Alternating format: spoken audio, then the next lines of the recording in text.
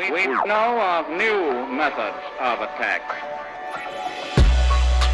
The Trojan horse, the fifth column. Greetings and welcome back to another exciting installment of the Fifth Column Podcast. This is your weekly rhetorical assault on the news cycle of people that make it, and occasionally ourselves. I'm Camille Foster. I was over at AEI tonight for an event. I was listening to a lecture. I know, yeah, I'm terrible. I'm awful. I was listening to you all 11 giving a really interesting presentation. But when I'm not doing that, I do things at Free Think Media, and they're various things, and they're of great importance. And tonight, this evening, I'm joined by Mike Moynihan of Vice News and Matt Welch, editor at Large Reads Magazine. Gentlemen, it's wonderful to be with you, to be joining you.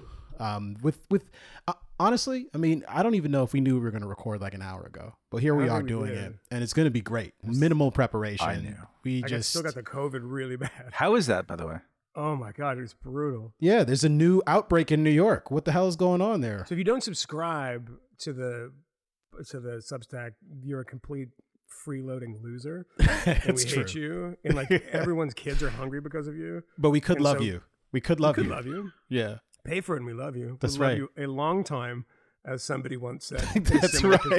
That's right. We did that. Big Daddy is money, baby.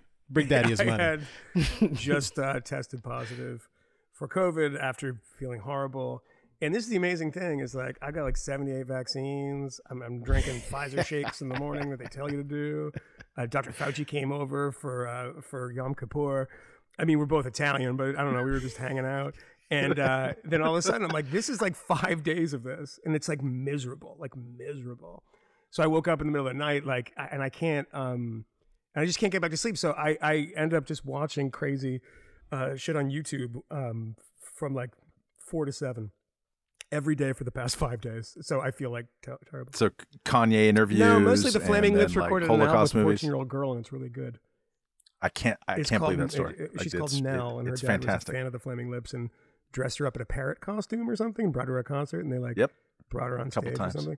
And then it was COVID, so they recorded a record with her, and it's all Nick Cave covers, and it's really good. So this is the shit that you find when you're like delusional, overwhelmed by COVID. Yeah. So I want to point out that not only did we record an episode Sunday, subscribers, where Michael was literally in bed. We didn't fully see it until at the end. He showed it. He was in bed, and it's bad. I do another podcast from my day job on Monday, so it was the next day, and one of the people there also in bed. Catherine Mangue Ward fractured her kneecap, and she can't move, and she's like hopped up on whatever painkillers she can get her robot fingers on. That's amazing. I'm just like, everyone's in bed. It's fucking John and Yoko. I emailed my doctor and was like, hey, should I be worried about it? Should I take anything? Didn't respond to me. Appreciate it. This is a horrible thing about New York City. Paxlovid. It's a fucking factory. They don't even pay attention to you. Well, he may have his hands full because as I sent the link earlier, apparently COVID rates are above 20% now on the island of Manhattan. And I suspect since you traverse there a great deal, it's almost certainly where or how you picked it up in some way, shape, or form. I mean, I'm trying to come back, but I'm stuck here. Yeah. How many other people do you know that are currently infected in the city now? With what? With COVID. There's a lot of answers to that question. With COVID. Let's just stick to COVID right now. In the past couple Not weeks. the ones where there's pus at the end of 4 or 5.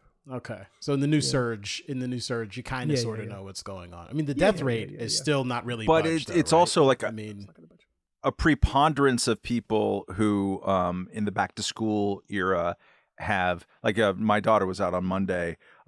Hey, I've got a little sore throat. It's kind of dry, a little scratchy cough, and drippy nose and clammy forehead, and she said today it was just basically the COVID symptoms, but tested negative and went back to school. Fine. But everyone's got. Yeah. I mean, it's totally fine unless it's next year and you don't have a vaccine, and which it's a different situation depending on whether you listen to Tucker Carlson or the Washington Post. I missed my first shoot of all time, by the way. First time I've ever missed a shoot. Really? Yep, true. Never. Did they get someone to sub in for you? They did. I felt horrible about it because you think about having COVID and you're like, they're like, you guys, are you ready? It's we're shooting tomorrow. 7 camera shoot, 15 people coming from blah, blah, blah. And then I'm like, I have COVID. I'm like, they think I'm lying. They must think I'm lying. And I'm like, I literally want to do nothing but shoot. I'm so desperate to get out and shoot something. And I'm like, how do I do? Do I send them the COVID test? Which I did. Yeah. Actually, I was like, this is what's going on. Yeah. And I mean, it had like a royalty free thing on top of it. It was like clearly I got it from an archive.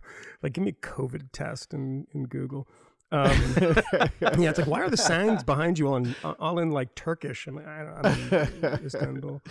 But yeah, no, it's been absolutely brutal, and I just don't know when it's gonna fucking end. Well, considering we're already on COVID, maybe we should talk quickly about this, the current drama with the CDC. There was a meeting today to vote on whether or not COVID vaccines, and it depends on who you read, but the facts are that to vote on whether or not COVID vaccines should be included in a program that provides free vaccinations for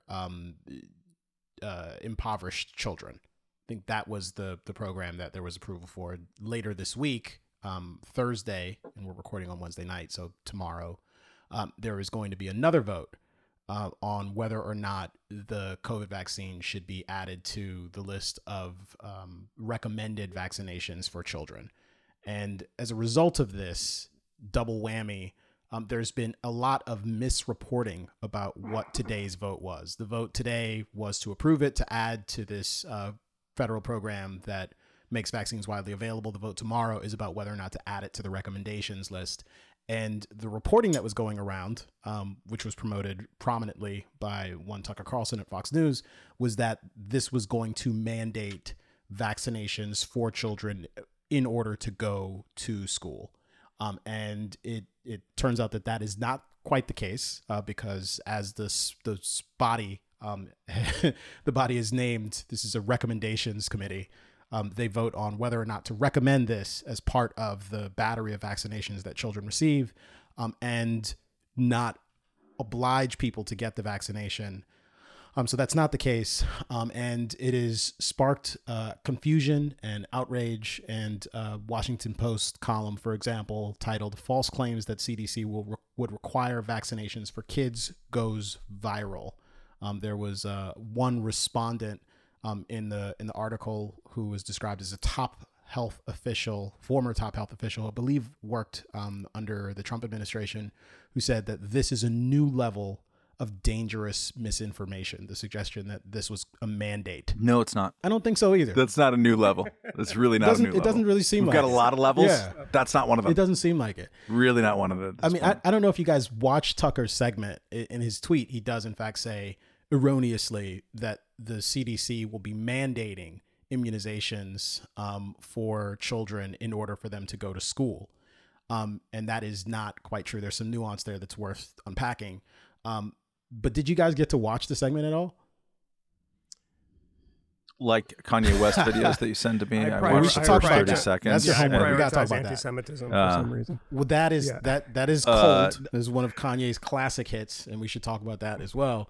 But no, this is something else. No, but like the I know enough about CDC and COVID related things, and the way that their recommendations work, to already be very irritated at almost all of the discussion about this. Which is to say, yes, they cannot mandate things. It's inaccurate journalistically to say the CDC just mandated a vaccine thing. That's not how vaccinations work. Vaccinations are done at the state and local level almost entirely. Their decisions made, school districts, states, whatever. I feel a but coming on. And it's never a but. Like, I believe in the First Amendment, and I want to punch certain people in the face, but no, it's where the CDC makes its recommendations. The places that tend to be Democratic heavy. We saw this with school closures, especially, but not only on school closures, on all the aspects of what it would take to open up schools. They took CDC recommendations at the letter and said, whenever pressed on it, well, the CDC says that we have to do this. And that's why here in New York City or in Chicago or in Washington, D.C. or in Los Angeles, and always, Seattle, for God's sake, Seattle, where they never forget, they mandated masks for people who are walking outside in national parks. until I think it was sometime in like mid 2021. It might have even been later. But in schools, particularly New York State, based on CDC recommendations that were only changed a few months back, New York State required every congregate setting where there might be a 2 to 4 year old to require masking. They were the last ones. Could be a daycare. Right. They're the last ones, and their recommendation was, I think it lasted even longer than the CDC's. But like, it's sort of like a not a big important decision on the CDC's part. So of course they're not mandating it, but like it's an excuse for local busybodies in places where the concept of public health is really meddlesome, and they will push as hard as they can wherever they can. And where you can the most is when it involves children, because children don't have political power. And you can always say we're doing this X for the children. They also don't fucking die of COVID in any appreciable numbers. Which is not to say that they can't die of yeah, COVID. Tucker. It's just that they generally do not. Correct. I want to be careful that we're not propagating misinformation. It's just that they almost never do. Yeah, they really. Some have, and it's a really small number. So no, Tucker is wrong.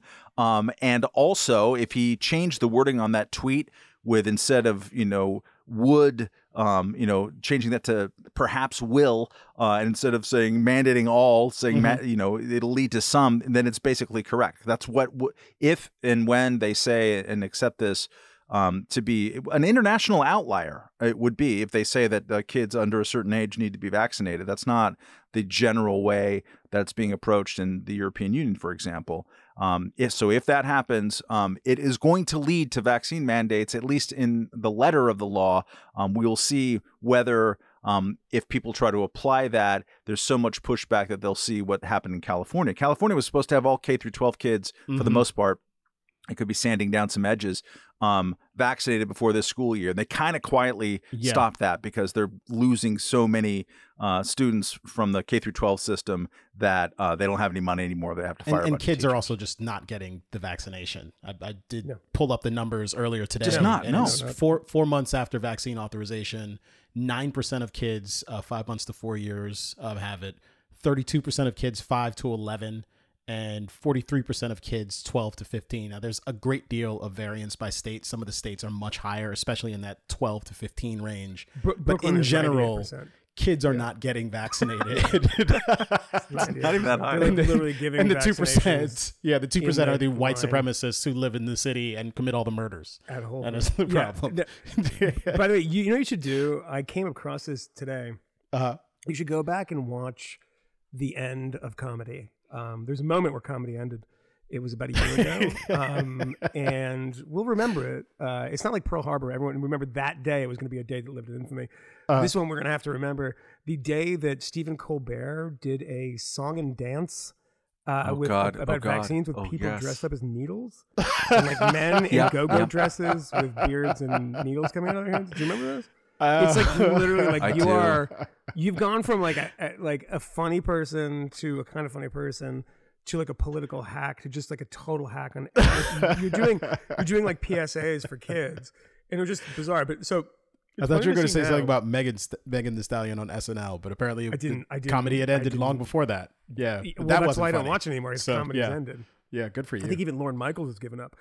But there's no rebuilding year this year. There's just, you can't rebuild with these people. Yeah. But no, I think the change is, there used to be, when vaccines were starting to become widely available, the conversation was mostly about, and that's why you have these Stephen Colbert jokey things, which are ultimately attacks on people who don't want to get vaccinated or are skeptical of it and the rest of it, is that we had this conversation where the people that were being problematic, right? People that were being difficult, we had to talk about the media all the time, were these kind of pesky right-wingers and the Joe Rogan listeners and people talking about ivermectin and putting warning labels on anything that you saw on YouTube or listened to on Spotify, which I think we have that warning label too. I don't know. I think everybody does, maybe. If you even discuss COVID, I think they try to...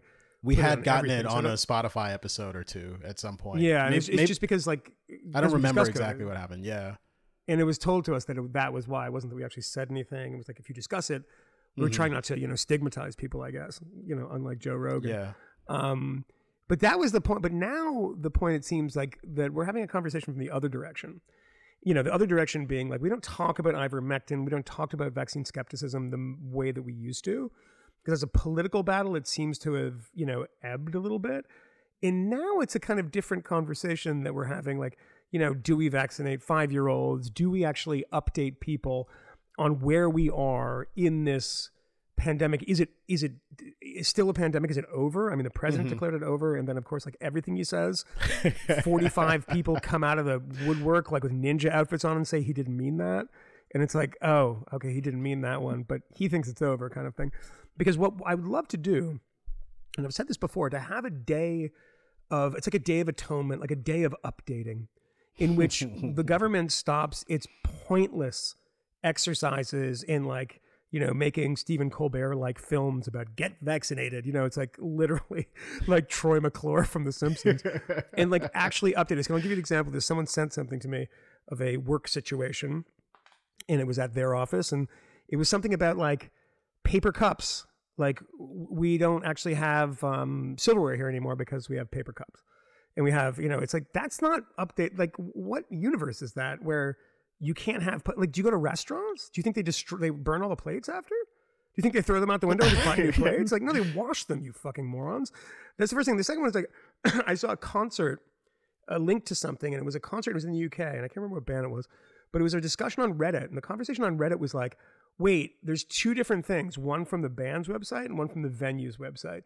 And they both say different things. Do I need to have a PCR test, or can I show them my vaccine card? And everyone was like, no, you just vaccine cards, fine.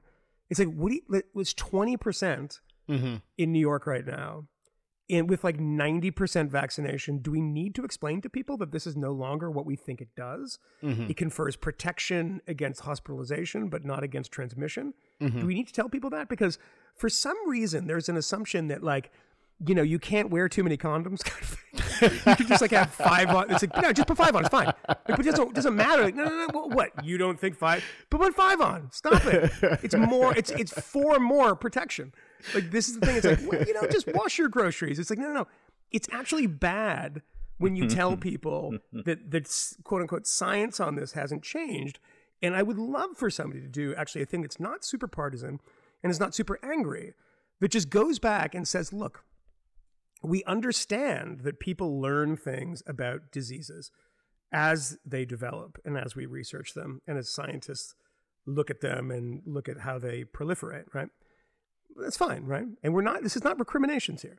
But I do want to challenge the idea that, believe the science, because I literally want a big tabulation, a big Excel spreadsheet, if any listener wants to make this, and put in the claims that were made either by the CDC, local governments, our sexual harasser and his brother who was stuck in the basement, the Cuomo boys.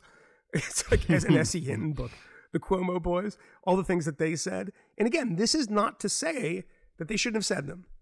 And that, and I think of this because like, what do we need to give kids? I don't even know what people are saying at this point because everything changes so quickly and I don't blame people for it. You know what I think is really interesting? Who's attacking Ron DeSantis at this point? Remember when that was every day? Oh yeah. Driving like, death sentence and driving scores of people around. Will die. Yeah. Who's doing that? The Grim Yes, Reaper on the Grim beach. Reaper on the beaches. Yes. On the fucking beach. Like seriously. He on the died beach in of- Florida, he died next to of the Grim COVID. Reaper, He died of COVID. He probably was beat to death by somebody on the beach.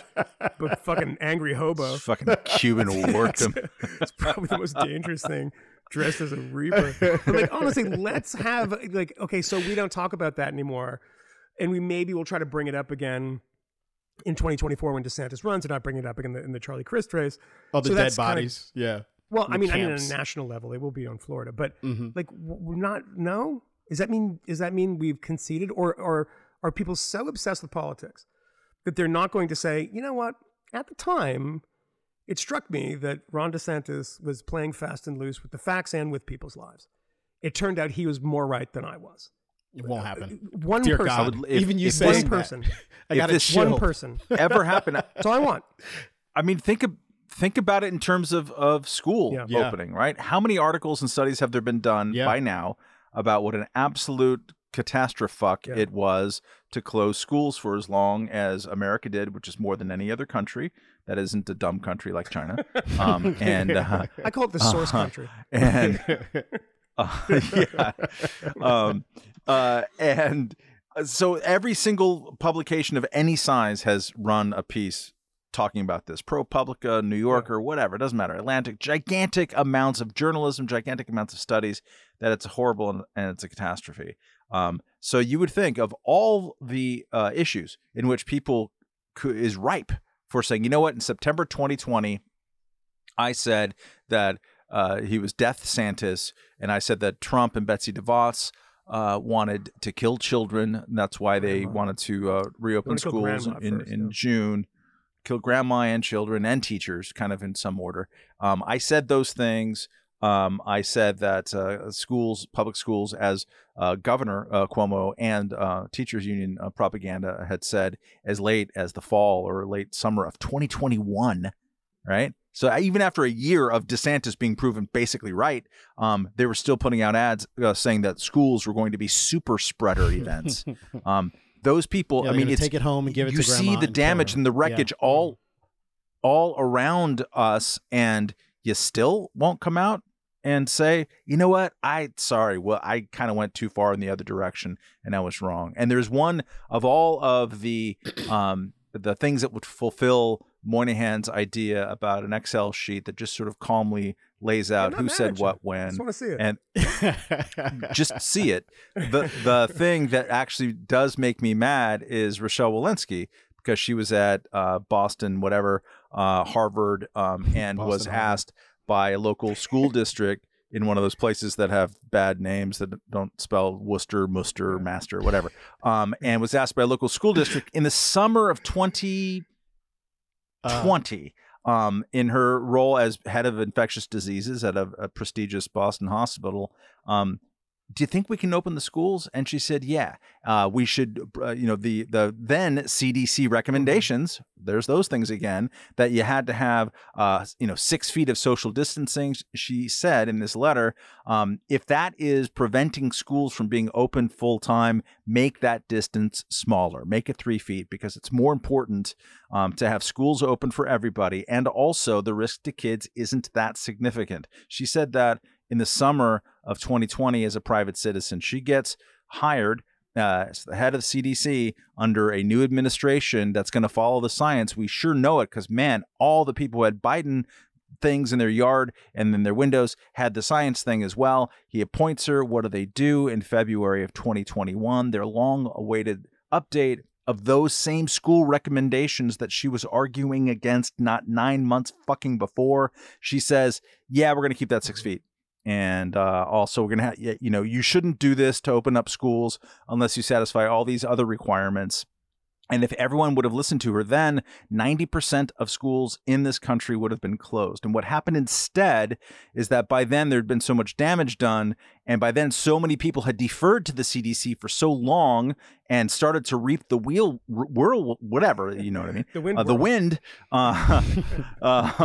Politically, with Glenn Youngkin and the governor of New Jersey and all this kind of stuff, that people in Massachusetts and elsewhere said, okay, fuck it. We're not listening to the CDC anymore. And it was only after that, a month later, that the CDC then changed its recommendation, not because the science changed even a little fucking bit, but because they lost their credibility with their core constituency, which is not the American people, it's with Democrats. Yeah. And all of that is fucked. All of that is fucked. You want someone who has a Churchillian vibe, right, in a situation like this. Someone who's going to come and give you, everybody be calm, this is what we're going to do, everything's going to be fantastic, right? Walensky comes in, and you remember this very well, when she's on TV, and she's getting all weepy, and this is a quote, I had to pull it up because I love it so much. I'm going to pause here. This is in the middle of, some political talking point. This is in 2021, right? This is March, yeah. I'm going to pause here. I'm going to lose the script. I'm just going to go fucking rogue. Uh-oh. And I'm going to reflect on the recurring feeling I have of impending doom.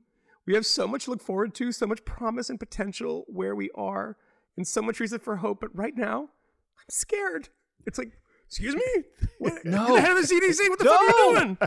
You're getting scared and you're telling everyone about it? This is Come why on women. now. This is why women can't do those jobs. This is why you need a man to do those jobs. Because ain't no man gonna get up there and say, "Look, I don't know. What's I up, don't know." Kanye? That's good Oh, Lord. man. Yeah, Tell that was Peter my Camille mink who is said dragging that. on the floor. It's that fine. was Yeah. Camille who has a daughter and a wife. Camille West. I do. And I Yeah, wouldn't put them yeah. in charge either. Because I know. You know your job is no. dinner ready. Give me a no. beer, girl. Oh, no. Oh, man. Stop that crying. Stop that crying. Of course. Well, I was going to say it's not because of her gender, which isn't real. It's not because of the social construct that true. she believes in. That's true. It is. That's true. Yes. But of course, what happened was not due. I mean, we know that what happened there. You can look at Right. the numbers of what happened immediately after that, and it was. That's it was because not her due. her strategic tears saved us. That's what Yeah, it yeah. is. Steers they Saved us confer from doom. protection against. You know what I think is something that's here's my unpopular opinion. Yes. It's a lot less unpopular than Camille's like rank sexism, but mine is this. I think we're gonna at some point redefine a lot of those deaths, the COVID deaths. You think so? Yeah, I Yeah. think so. I think Oh, so. absolutely. Wow. I mean, Absolutely. we see bits of this already of the number of elderly people, the number of other people that were, in the hospital with, and, I mean, there was a point in which everybody had COVID. I mean, who is the person I saw this doctor? This is true. You think that you didn't have COVID, you have had COVID. Yeah. And particularly, if you live in places like New York, Mm-hmm. and, a lot of those people who have had it, got sick because of it, got sick, in spite of it. And, there were a lot of people who died. And I think there was a well-intentioned mania to, say this is everything in the hospital is COVID. And, there's a lot of like modeling too, in a lot of this stuff. And I'm not sure in the US, like what percentage of that, I think most of it is just reported. Right. But, you have all these things in the past of like, modeling in places like Africa on, AIDS and differentiating that from malaria and all these stuff. These numbers move over time, but obviously those are very different because those are just models, whereas we're dealing with data. But that said, the data that we're using, it's not as if there was, a corpse and you could, prick them and it would say COVID death or not COVID death. There was a lot of interpretation and stuff like this. So I wonder, I don't think it's going to go up either. I think it's going to be defining it down a little bit, but that's my unpopular. What's the difference between with and due to? Yeah. And yeah, you see already people are starting to kind of Yeah, there's been refinagle some that. of those numbers, that have been refinagled. But hasn't there been some study data that's already based on like excess mortality that has estimated the number higher than the number of reported COVID deaths? And I mean, some of that work was like global, so that's not going to give you the U.S. numbers, which may be overestimated in a U.S. numbers are quite high sort of way. compared to everybody else. Yeah. Yeah. I mean, I considerably suppose higher. the challenge is that I just don't know what sort of methodology you would use I don't know to either. actually pull out the number of excess or overcount that was likely to have happened. Yeah. At best, it would be some sort of estimate, which I suspect would actually be roundly ignored. Like no one No. would pay My attention argument to. here is that I Yeah. don't know anything about this. It's basically an argument based on ignorance. But it's like from what I've seen and from, the way people look, it was one of those things like at the beginning of the Iraq War, the number of civilian casualties, like in the first year, people were like, it's 1 million. And I was like, you really want it to be 1 million because it was always coming from people who were very much opposed to the war, right? And they would say that they would get the highest possible number and they would go with that. And it turns out that wasn't, that Lancet study that was 1 million turned out not to be true or be a bullshit study. The number was extraordinarily high and offensively high, and offensive that it existed at all. But it wasn't as high as people said it was. And, I came from the place of like, I don't want that many innocent people to die. You seem to want that for some political thing. And I think that there was a bit of that within COVID that I got the sense that people were just really kind of trying to juice the numbers as much without as a they doubt. could. No, the And I was catastrophe like, I don't porn. want to juice the numbers. I don't want people to be dying of this stuff. God, the I daily just counter. wonder if there's going to be Mm-hmm. some kind of correction in that when all the politics have been flushed away. I could be wrong. I don't know. Yeah. But it's just a guess. And part of the excess deaths picture, obviously, is stuff that has to do with what the regimes that COVID created. I don't mean that in the capital R sense, but just the lockdowns, the disruptions in social, professional, personal life, which are pretty significant. And lean into the pre-existing trends in America of reduced life expectancy, obesity, and deaths of despair. The suicides, the overdoses. Yeah, Cheery we stuff. got a lot of fatties here. Yeah. Yeah. Well, maybe we should turn in a positive way. We turn our attention to another topic, and we could perhaps talk about the midterms. There's been some interesting polling data this week. I know our friend Steve Kornacki was looking at this midterm data. The top line on all of this is that there's some concern amongst people on the left that Democrats may have peaked, that the early indications that they might be able to resist the coming red wave, hold on to Congress at the midterms, seems to, at least some of that enthusiasm is flailing. Some of their star candidates are struggling to find their footing, and certain insane Republican candidates simply continue to be alive for reasons that are just bizarre. That can't be easily understood. Talk about this, we totally should. But what did you guys see in the polling this week that really stood out to you? Amongst all these different races. I mean, the race I've been watching most closely is like the Georgia race, and I'm just fascinated by the unbelievable resilience of Herschel Walker. Because he seems like he should be completely dead, and they're separated by like 2 points. Not the worst debate performance of all time either. Well, I think it's weird because the bar is so very low for him. I think he did that on purpose. Honestly, I think the team did it on purpose.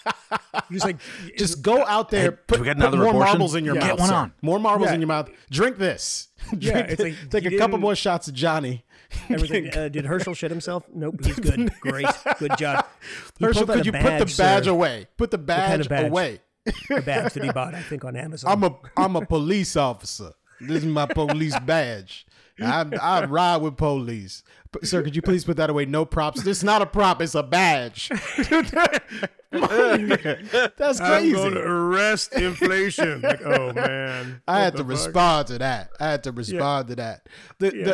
What I love about Warnock, though, is... saw him and was like, and I don't mean actually love, but what I loved about that exchange is Warnock actually says, I'm not the one threatening to have shootouts with the police. I have to respond to that. He doesn't actually respond to the shootouts with police bit.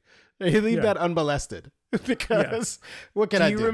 Do you remember the amazing... Nobody's perfect.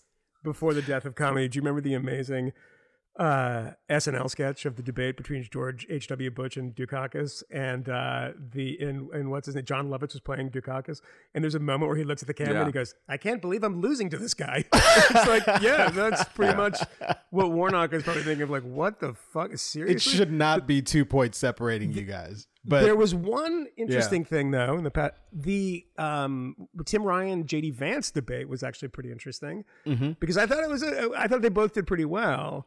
But the strongest answer I saw, and I saw it online, I don't know if I should have sent you the audio of this maybe to pop it in because it's a pretty good response. When there was an implication, implication pretty much basically said, Tim Ryan said J.D. Vance is a racist because of his ideas about immigration. And Vance really rounded on him. And it was did very well. And it sounded authentic and didn't sound like, if this is the answer that is given, please activate answer B.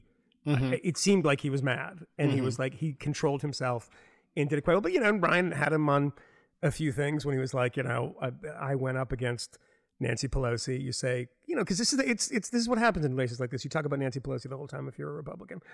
And he spun it around and said, you actually called Donald Trump Hitler.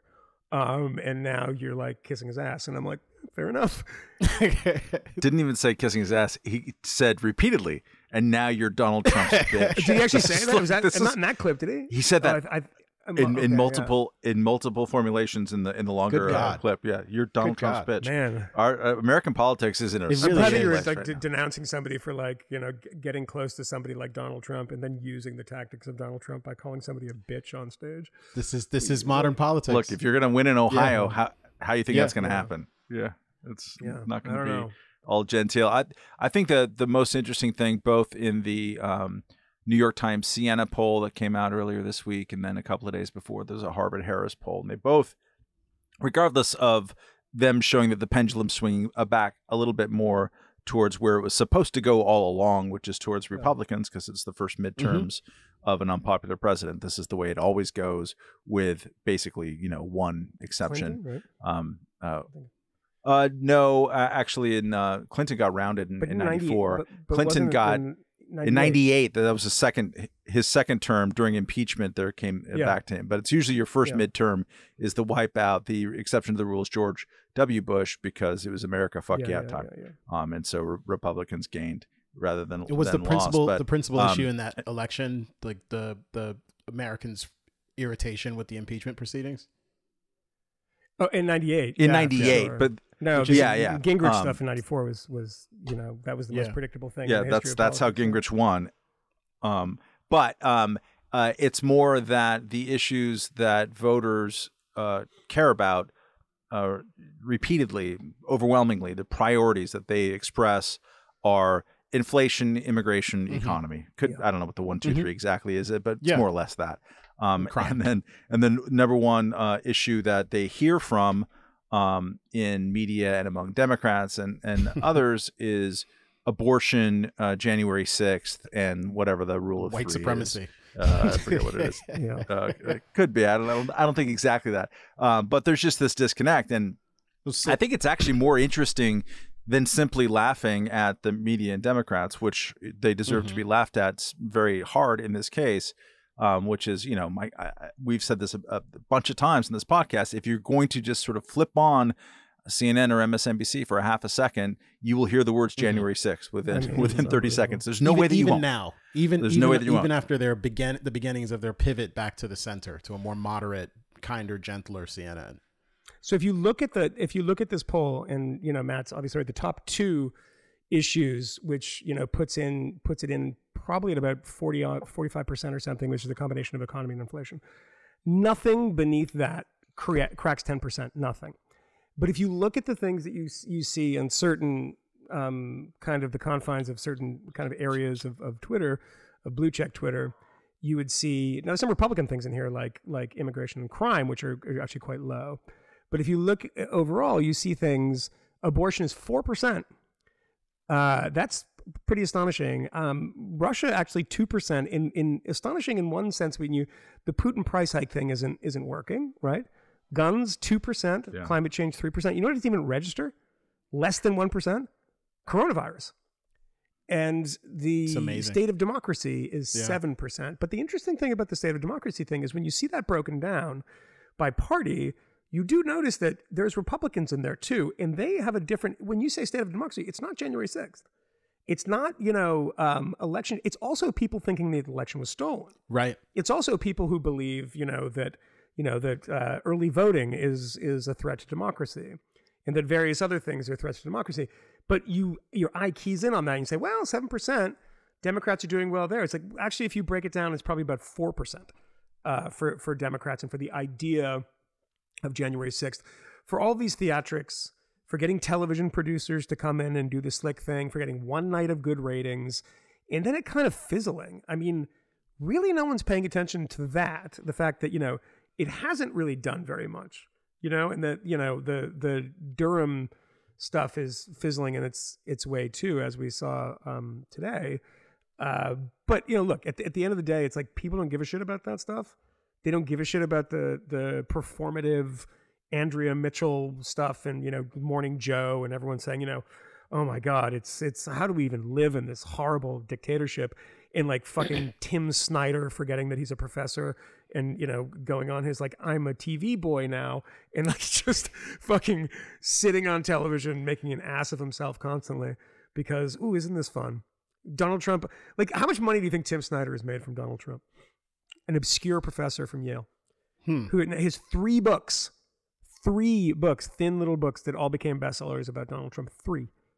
Has it been 3? Wow. On Tyranny was one. There was a follow-up for that. And then there was another one about him being sick or something. And it's like, it's about Trump, of course, too. And he wrote it from hospital. Maybe he had coronavirus or something. And I just know that I remember I picked it up in the bookstore and it said something like, one of the chapter headlines was it healthcare is a human right? And it was like, that was like, wait, aren't you a specialist in Ukraine? Like, why are you talking about this? It's like, The Trump trilogy. Yes. Yeah. It's like, oh man, it's honestly like you're a guy who is a nerd who just started has a startup that made all this money and all these hot girls are hanging around with you all of a sudden. You're like, oh my God. It's like people are paying attention to me. It's like, go back to what you did before. But this is all said with saw love. You should still read Bloodlands. This is really interesting. So, can I say something I said to you guys the other day? Did I say this to you? Maybe. Did I not say this to you? Just in your I head, don't know. Maybe. Yeah. So in the process of looking, Camille, sorry, this is no, I actually didn't say this. Okay. Can I say something about Tim Snyder? I've said for a long time Tim Snyder is a great historian has been hijacked by the politics of the time, and it's been taken over his brain. I was reading one of his books the other day for a purpose, but this book called Black Earth about the Holocaust and everything. And there's a bit in it that I was totally stunned to come across. And it was because I'm doing something on the Ken Burns thing. He talks about, Hitler referencing the Mississippi. I just think this is really interesting that Snyder says it was also the line, the Mississippi, beyond which Thomas Jefferson wanted all Indians expelled. And this is the quote that I thought was totally crazy. So when you see him on MSNBC and you listen to past episodes where I say, great historian, totally captured by bad politics. The next line is, who, asked Hitler, remembers the Red Indians? That's not a real quote. Oh, really? Yeah, well, first of all, it's Armenians. I mean, that's the actual quote. But the source... But that's also not a real quote. It's very, very questionable. So there's a lot of people that have some issues. It's third hand, whatever. But this is like one of the foremost historians of the Holocaust literally saying, well, he said this about who remembers the Red Indians. It's like, that's not a real quote. I mean, you should know that. And it doesn't pass the smell test for anyone, right? I mean, I thought it was very, very strange when I read that. And it threw everything into doubt. I was like, wait, what? Huh. Seriously? You got that wrong? We need sound effects on this podcast so I can have like gunshots go off when you do shit like that. Because I wasn't prepared. Yeah. But go ahead. As someone who has marinated deeper than anyone ever should in Armenian genocide sort of politics and studies over the years, I think it could be the opening quote in Samantha Power's reputation making book. Whose name I now conveniently forget, but it's from Hitler, who now remembers. It's the exact same formulation. Who now remembers the slaughter of the Armenians at Turkey in the hands of Turkey?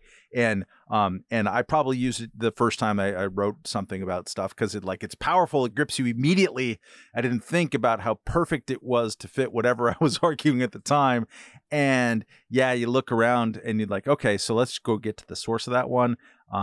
Good luck. It doesn't exist. It comes from Louis Lochner, as far as I can tell, who is a journalist. And I pulled this book actually the other day from the greatest resource in the internet that nobody knows exists, which is Open Library. And there are every book from obscure book that you want to reference that somebody references and is bullshitting on the source. You can usually find it and check it out on Open Library. It's just like a scanned copy. And I found the Lochner book in it, and it's like we have no way of knowing if it's true. It's a third hand, second hand, then third hand recitation of a quote. Could be true, but most people would not use it because the provenance is. It's like there's a book called Hitler's Table Talk, which is often used by historians, but it's really the provenance of it is shall we say disputed, and some stuff that we found out later. The quote unquote Hitler's second book, which, a lot of the stuff that turns out to be bullshit. But I couldn't believe that I saw that in the Snyder book. And I was like, man, that I really held him in pretty high esteem. I just, one page, and I was like, man, that's not even the most basic smell test because you get the wrong quote wrong. I mean, you're kind of making it conform to what you want it to be. And I just want to say, I'll say this now, I'm going to have something soon on, a couple of things. One on Rachel Maddow's new podcast, which is #1 in America, #1 on Spotify, was #1 on iTunes, and she has 3 episodes out. There's more coming that I am going to be doing a podcast myself about, which I have major problems with hers. And also I wanted to do something on the Ken Burns thing because I found something in the Ken Burns thing, just watching it yesterday in my COVID stupor, in the first episode that I find quite shocking. And it's not a fact that they offer. It is something that is wrong. And I'm blown away by it. So Moynihan, actually. I mean, I just want to I want to confirm this now. Yeah. You feel comfortable enough saying now before some more episodes to go. I know you're just beginning this project, saying this is a shot across the bow. Yeah, gonna come from Maddow. There's some things that you need to get sorted. The Maddow one for sure. Yeah, I mean, I find the whole process. I find it just bizarre, and the premise of it is like it's an MSNBC segment masquerading as history, basically, because the idea is we're going to go back and find the January 6th of the past. This is not new. What was it? That history doesn't rhyme, it echoes, or whatever it is. Mm-hmm. We are going to find this in the recent past, and you don't even know about these stories because they've been kind of undercovered and not really paid attention to. But the fascism amongst the American right has been like in this incipient fascism stage for a long time, and we've seen this before. And so it's starting from the premise now and then working backwards and saying, do we have a January 6th type moment in the past? And there are certain moments that I'll just say that I disagree with the interpretation of a lot of this stuff. Okay. And I think that I just don't think that the use of history in this way, whether it's, a Glenn Beck or whether it's a Rachel Maddow, I don't like it because it necessitates leaving things on the floor. Because you need to take those sharp edges and you need to file them down. You need to make them nice and smooth for your story. Because your story has to be a little contained 30-minute podcast. And as I said on the where I gave some of the examples on the paid one, I gave a little preview of it on Substack, is that she's a good storyteller. I will never say that she isn't. She's very good at her job, and I respect her quite a bit. I don't respect what she's doing with this history, though. Because I don't think from what I've read, what I have listened to, and it's an area that I'm very familiar with. I find it dishonest. I find it very dishonest, and I just I don't like all this stuff. I don't like this. She's on Chris Hayes' show. She's on Ezra Klein's podcast, and it's like here's the forgotten history of January 6th, and this has been something that America's had to contend with for a very long time. And as I said on the podcast the other day, I'll just say this one more time and we can move on, is that there was, in fact, a foreign power that had agents in America, as she says, that infiltrated the government, that had weapons that were ready to make a revolution and had wide support. She's correct about that. But she has the wrong country. It's the Soviet Union. That was not Nazi Germany. Nazi Germany, of course, tried that. And they didn't succeed, and they didn't come even close to what the Soviets achieved. And I find that pretty interesting. For somebody who's obsessed with Russia now, should probably be obsessed with Russia then. And it would be a more interesting and more accurate podcast. To yank it back to the midterms a little bit, but also continuing the discussion in the same vein, I've been predicting for a while, and I think now with the recent poll numbers, you're going to see a stampede in this direction now that we have, 3 weeks left before the midterms. There has been since January of this year, a establishmentarian slow-building freakout about the national import of what our democracy with a capital O and D, what it's going to be like after Republicans do better than they ought to in November, from their point of view, and largely mine, but it depends on the individual case. The panic is gonna come straight off. You mentioned Chris Hayes just tonight. This is Wednesday. He had a tweet to the effect of, because today or yesterday, Biden released some oil from the Strategic Petroleum Reserve. Because we're obviously in an emergency. The emergency is Democrats are going to lose the midterms. And Chris said something to the effect of, it's going to be kind of ironic that, releasing some oil into the reserve is what needs to be done in order to preserve our democracy, because it will have Democrats win more in November, which will help because they're running against a bunch of election deniers and Jan 6 whatever. And it's the approach towards that as much as anything else, which is implicit in it, is that those who are worried about the economy and don't like the direction of the country, which is a number that grows by the minute. I mean, literally, the poll changes over the last month or two on just like, hey, how do you think America's doing? It's been nosediving pretty badly. And the economy and inflation are like it's the story, this sort of hand wave that, okay, I guess we have to do some sop in the direction of this in order to, forestall the incipient fascism. There's something like perfectly encapsulated in that approach towards it, and like it's unsurprising to watch. But in the next 3 weeks, just watch this, study that particular tick, because it's going to increase as the panic gets closer. Can you think of another country in the West and wherever? It doesn't have to be in the West, where this crowd that is constantly warning us that democracy is teetering on the edge and that we are, trundling towards fascism. Is there another country that has a political situation where they wouldn't say that? That is like, you look, for instance, what I mean by this is Sweden. Sweden, loved by Chris Hayes and so many people on the left for years, obviously. And the social system that they've praised still exists. Didn't like the COVID policy so much, but also after many, many years of ignoring voters, the far-right party is now in a coalition with the traditional conservative party, which hilariously in Sweden is obviously called the moderates. That's the conservative party. And they are, a party that has its roots in the neo-Nazi movement. It's moved beyond that. It's not the same thing anymore, but pretty impressive, right? I mean, that's what's going on in Sweden. Giorgia Meloni just becomes the prime minister of Italy, somebody who's praised Mussolini in the past. What do you think are Italians responding in the way? Are there Italian Chris Hayeses? Well, not probably, I assume, because it's just the game of politics in a way. But are they ones that are taking it seriously? Well, no, because their governments collapse every 5 minutes, and they've had communists in government, and they've had Nazi bombing campaigns. I think it was the Bologna train station in the 70s, where many people were killed by a far right bomb attack. Far left, Brigata Rossa, kidnapped and murdered the prime minister.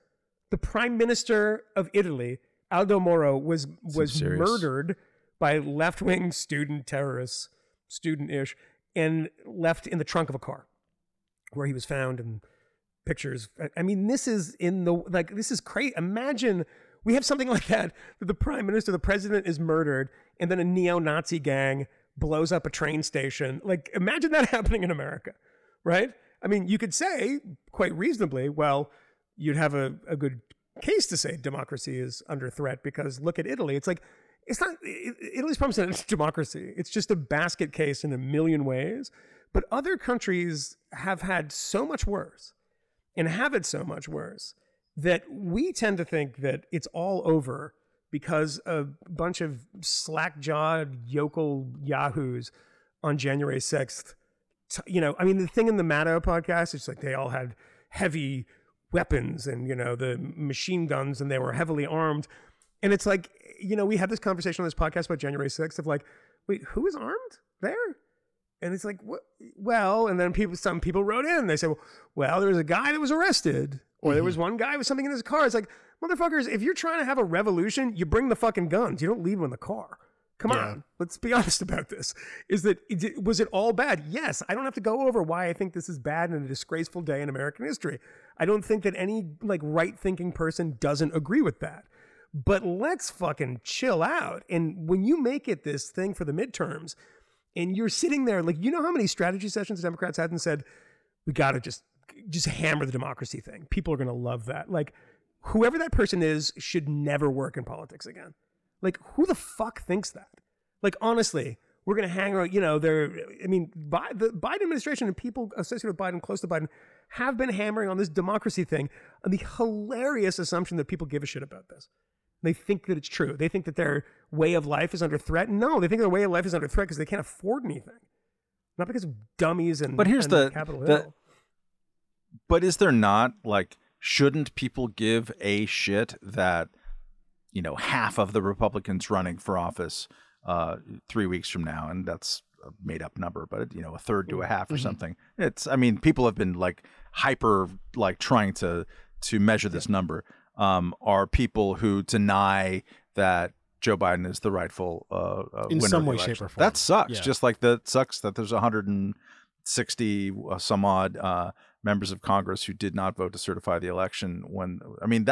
That is an important story. It is an important background fact of the modern Republican Party, for whom Donald Trump, after everything that he has said every day, including I'm sure today, is still by far and away the most popular member. All that stuff, is that not actually important, regardless of whether it's a good idea to base your, November 2022 political campaign around that? Can we say yes? And is there any way to do that without some asshole like tweeting at me in the next couple of hours after this drops about how I'm using whataboutism? But is there any way to acknowledge the fact that Stacey Abrams is running for governor for the second time in the state of Georgia, is about to lose her election there, which is interesting because Warnock still manages to be ahead in the polls. She has been consistently behind in the polls.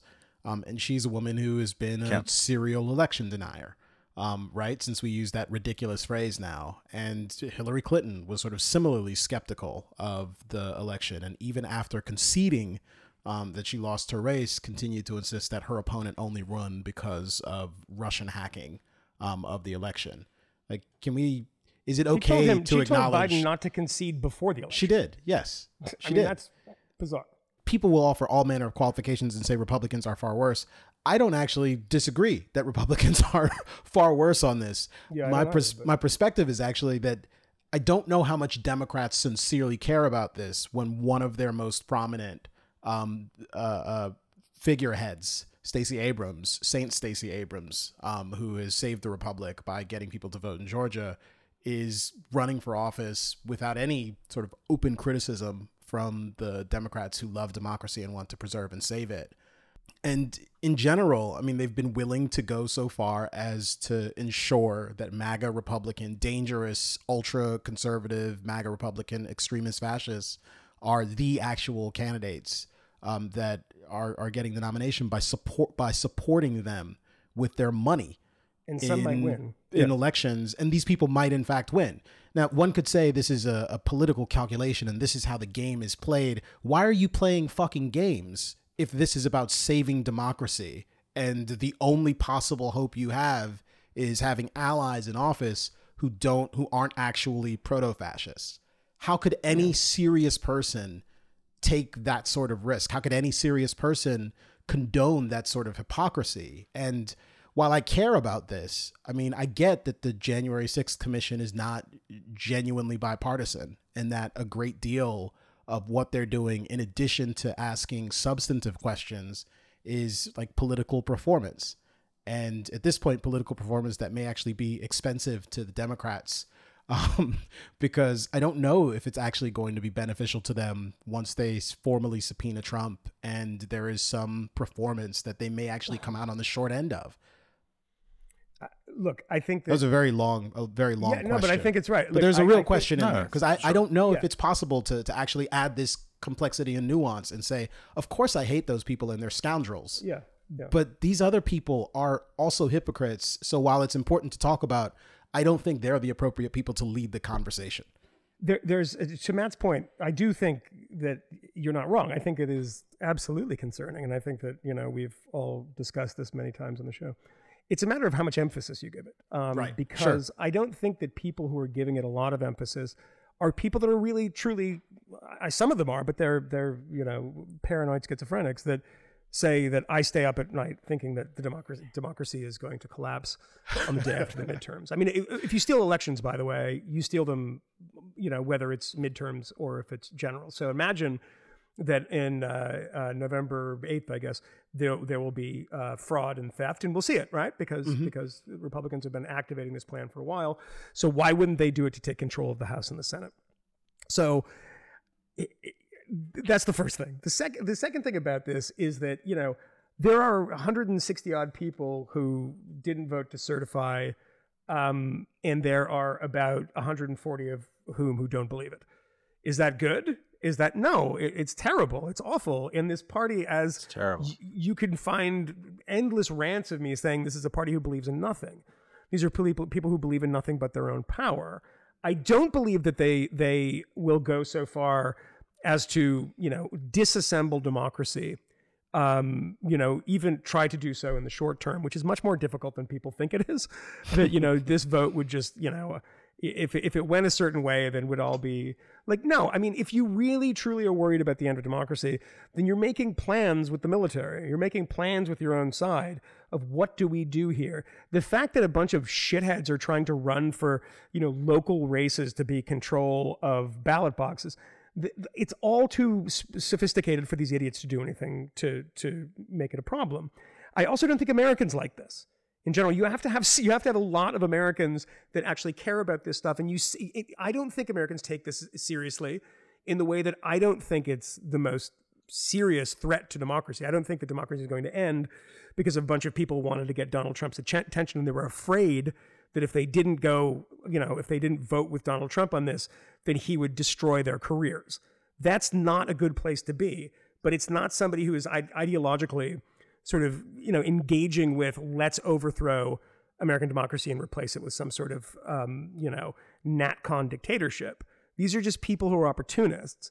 And that is going to be the same thing for anybody ever. Like, it's also, by the way, some form of quote unquote election denying, when I hear constantly is that that voters are being disenfranchised everywhere. Mm-hmm. If that's true, then these elections are not really valid, are they? I mean, if people are, if these things are hanging on by a thread, if the vote is 50-50 on so many, in so many kind of races and in, you know, national politics too, I mean, there are people who think that the Electoral College is a fraud and that we're living in a fraud because of the way these elections are decided. But also, if so many people are being disenfranchised, then are these elections worth anything? Right? I mean, if it's legally mandated, it might not be people doing it in a subterranean way, but there's a legal superstructure that allows people to cheat in elections. The fact that people talk about cheating in elections is something as old as the Republic. I can't imagine you'd find maybe 72, maybe 1980, when just blowout elections, maybe Bill Clinton in 92. But every election that's even close, there is conversation about it being illegitimate. I mean, does anyone ever have a conversation about the 1960 election and not talk about Pennsylvania and Chicago, Illinois, that the election was stolen from Nixon? Is that true? Most people have no idea, but they know that that's a narrative. People talk about it. And that's not because people have been doing deep dives on whether democracy was under threat in 1960, because that's a threat, right? Democracy is under threat if the election was stolen from a president. And most people believe that actually happened. I mean, we have this been going on for so long, and now a bunch of yahoos say, I want to, you know, make sure the president's not mad at me. I'm just, you know, I don't know. It doesn't worry me. It worries me in the sense that these people are like this, but there's nothing surprising about that to me because they're idiot fucking Republicans. Camille has the right formulation. Not that that's a surprise to anybody, but of like, if you really were think that democracy is in peril, wouldn't you act like it? Or just an exhortation, act like it. There was someone, I think Jay Caruso, but I'm hopefully not getting that wrong, a conservative journalist commentator who wrote today on Twitter something to the effect of like, I will believe one of these many, you know, pro-democracy hectorers out there, especially if they're a Democrat or on the left, if they unambiguously say, that is why I'm supporting Brian Kemp over Stacey Abrams. It won't happen. It won't happen. It won't happen. Stacey Abrams doesn't hold the same sway over her party as Donald Trump does, of course. For somebody who loses all the time, she does have a lot of power. I mean, she has more power than Beto O'Rourke, right? Who also loses all the time. and raises all the money. Well, that's because of white supremacy. Who will be the most? Just want to put that. The most prominent Democrat to say, you know what, you're wrong to not concede the election serially and to say that it was stolen serially. It's not just like once, you know. You can draw yourself a picture of Hillary Clinton where she conceded at first and then she sort of like bitched about it afterwards, kind of sour grapesy. But no, Stacey Abrams like actually didn't concede and like called it this is the non-conceding day, as I call it, as opposed to the day that she lost, you know, all of these things. If democracy meant that much to you, I just, this week, Reason posted my book review of Margaret Sullivan, the press critic of first the New York Times and then Washington Post. And I didn't mention this in the review, but in January, when the first sort of kind of series of these kind of pro-democracy, like agitating for every newspaper to have a democracy desk kind of columns, think pieces came out, she was talking about, you know, what is to be done. And one of them was that we need to highlight more heroes, like pro-democracy heroes, like Stacey Abrams. That's the way that we're going to do better journalism. She, not even the book, in a column in January of this year, which I wrote about at the time. And it's like, It's true. Your complaint, is that Republicans are bending the truth and that their consumers don't even want the truth and that democracy is in peril. This could be the last free election of our life and only truth is going to save us. And that's why Stacey Abrams is a hero that we can highlight. I mean, Matt, you sound like someone who doesn't actually care about democracy because you don't you understand? I was watching or saw anyways a clip from MSNBC. Was Adnan, long name that I'm not going to try to pronounce because I don't even care, Dragon Ball Z hair, was explaining that there are two sides in this upcoming election, that there is a pro-democracy side and an anti-democracy side. And that in order to ensure that we win, you have to be brave enough to confront your QAnon climate change denying relatives and tell them not to destroy America because everyone has a whole bunch of those. My side does not spend $2 million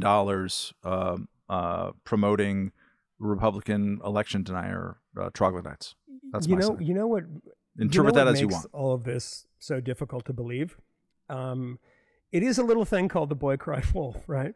If you have this guy on MSNBC, you know, with his ridiculous hair, which is, you know, the guy from Kid and Play, who's, you know, saying it's There's democracy. A new book out. We should see if he'll come on to talk to us about the persuaders and help us understand why we're wrong. Do we have time to talk to fucking idiots? No, I don't think we do. But the guy's just like, I could do a whole show on that guy. I work with olive branches here, Moynihan. I don't. It's the brand. But when somebody says, like, you know, it's democracy versus the people who hate democracy, when Tim Snyder is on TV saying fascism on fascism, strongmen, fascism, Mussolini, Hitler. The only thing that I have to say to that, you know, and that's, of course, in Ken Burns' thing too. So it's coughing up a lung. I mean, the China virus, man. The thing that's in Ken Burns' documentary too is, you know, all of this is redolent of Nazism. No, it isn't. It is not redolent of Nazism. Seriously, go fuck yourself. Like, honestly, there are things that Donald Trump does that are Mussolini-like, right? Mm-hmm. There are things that Donald Trump does that are Stalin-like. There are things that Donald Trump does that are Fidel Castro-like. You know, long, meandering speeches with lots of jokes in them. He must be a communist. Mm-hmm. You know what when we say the end of democracy, oh my God, you see what happened on January 6th. I just want you to do this. And if you can't do it, come to the Substack and I will talk about it in more detail there. I want you to do the numbers from 1928 to January 1st, 1933. Because that's what everyone's talking about. Everyone's talking about Nazism and fascism. This where look at the deaths on the streets of mostly Berlin between the KPD and the Nazis, the Communist Party and the Nazis. The street battles that the Straßenkämpfer who were fighting out in the streets. There were like, do you know how many deaths? There was one day, and I think it was in February 1920, there was like 19 people killed in one day. In one day. Like, this stuff was so common that people were shot, murdered, beaten to death, kidnapped, tortured. And this is when there was a democracy. This is when they were trying to dismantle the democracy, because that's what you do in the lead up to the dismantling of a democracy. You know, it's Mussolini. This is this woman, Ruth Ben, whatever, who's always on MSNBC. It's just like Mussolini. You know, March on Rome happens in 1922. People start getting pushed out of windows pretty quickly. Political opponents, things like that. Press starts getting shut down, et cetera. It's a little different than saying fake news. These guys back there, fake news. It's like, oh, here he goes again. Here he goes. Call us the enemy of the people. It's like, you know what? Call us whatever the fuck you want. But when you start arresting us and making us flee the country, like happens in Russia right now, like it happened in every fascist country within minutes of people taking over, like these aren't even echoes. This is political language designed to scare the shit out of people. You can say that all this stuff is bad. You can say that the Trump administration was bad. You can say that there are bad people involved with it, and I would agree with you. I wish the party was not taken over by a fucking rat bag like Donald Trump. This is not something that I would dispute. But I am a little tired, as I think a lot of people are, which is why you see on this, these crosstabs here of who thinks what is important in the next election, why the democracy thing is so low on the list. And as I said, when you break that down, the incipient fascism stuff is tiny, right? Why do people not believe this? Because people in fascist countries saw it in every village, in every town. There's a fantastic study that came out probably about 1965 or 66 that looked at one village in Germany and what happened when Nazis took over. It's a phenomenal book. It's just the guy went there, American guy, and went through the archives, changed the name of the town. The new edition of the book actually has the actual name of the town. And you see how a tiny town that's close-knit, tight-knit, is overwhelmed when democracy collapses. And when people say, take those opportunities, because people are opportunists, right? They will vote against certifying the election because they think it's going to get them something. Not because they believe it, because they think it's going to get them something. That's also dangerous and bad. But if there were any echoes, the stuff that I've been reading about for my whole adult life, of looking at these small towns and these cities in what happened when democracy was in peril and when democracy collapsed, if I saw any of that in this country, I would be very, very concerned. I just don't see it. I just don't see these types of things happening. We have a robust debate about all this stuff all the time. And if it's ever being shut down, it's not being shut down in the direction of people who are scared of Donald Trump. Probably in the opposite direction, I would say. Mm-hmm. Yeah, I will say I've been a bit of to that do lately. a little bit I'm more. not worried about that either, but there's been a bit of it. Well, a little bit more both sidesing for me, because why not? I'm on a roll, but in the other direction. I very recently, and not for the first time, this is hardly unique, because we all often traverse some very conservative and occasionally some, not occasionally, I'd say probably equal, very conservative and very liberal circles. And I was recently walked into a room and overheard a discussion in which people were discussing the AOC to Nazi pipeline and talking about the corrupting power of wokeness, and how wokeness is actually Nazi, Stalinist, fascism that will destroy America.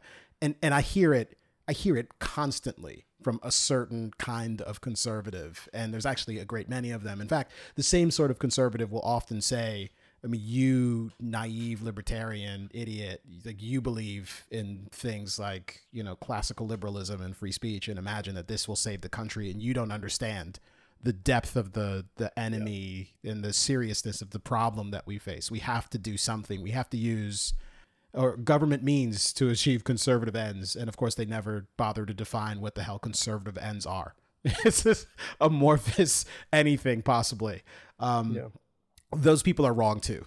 That's openly that sort of authoritarian. that sort of hysterical rhetoric is wrong too. It's utter nonsense, and it completely overstates a genuine problem. I have severe problems with the cultural toxins that are being pushed by a lot of mainstream progressives. I think it's a severe problem when the Vice President of the United States shows up or talks about disaster relief and suggests that we would prioritize people on the basis of their race or their economic status, in terms of, providing aid and support to them, to the extent the federal government is doing that kind of stuff at all.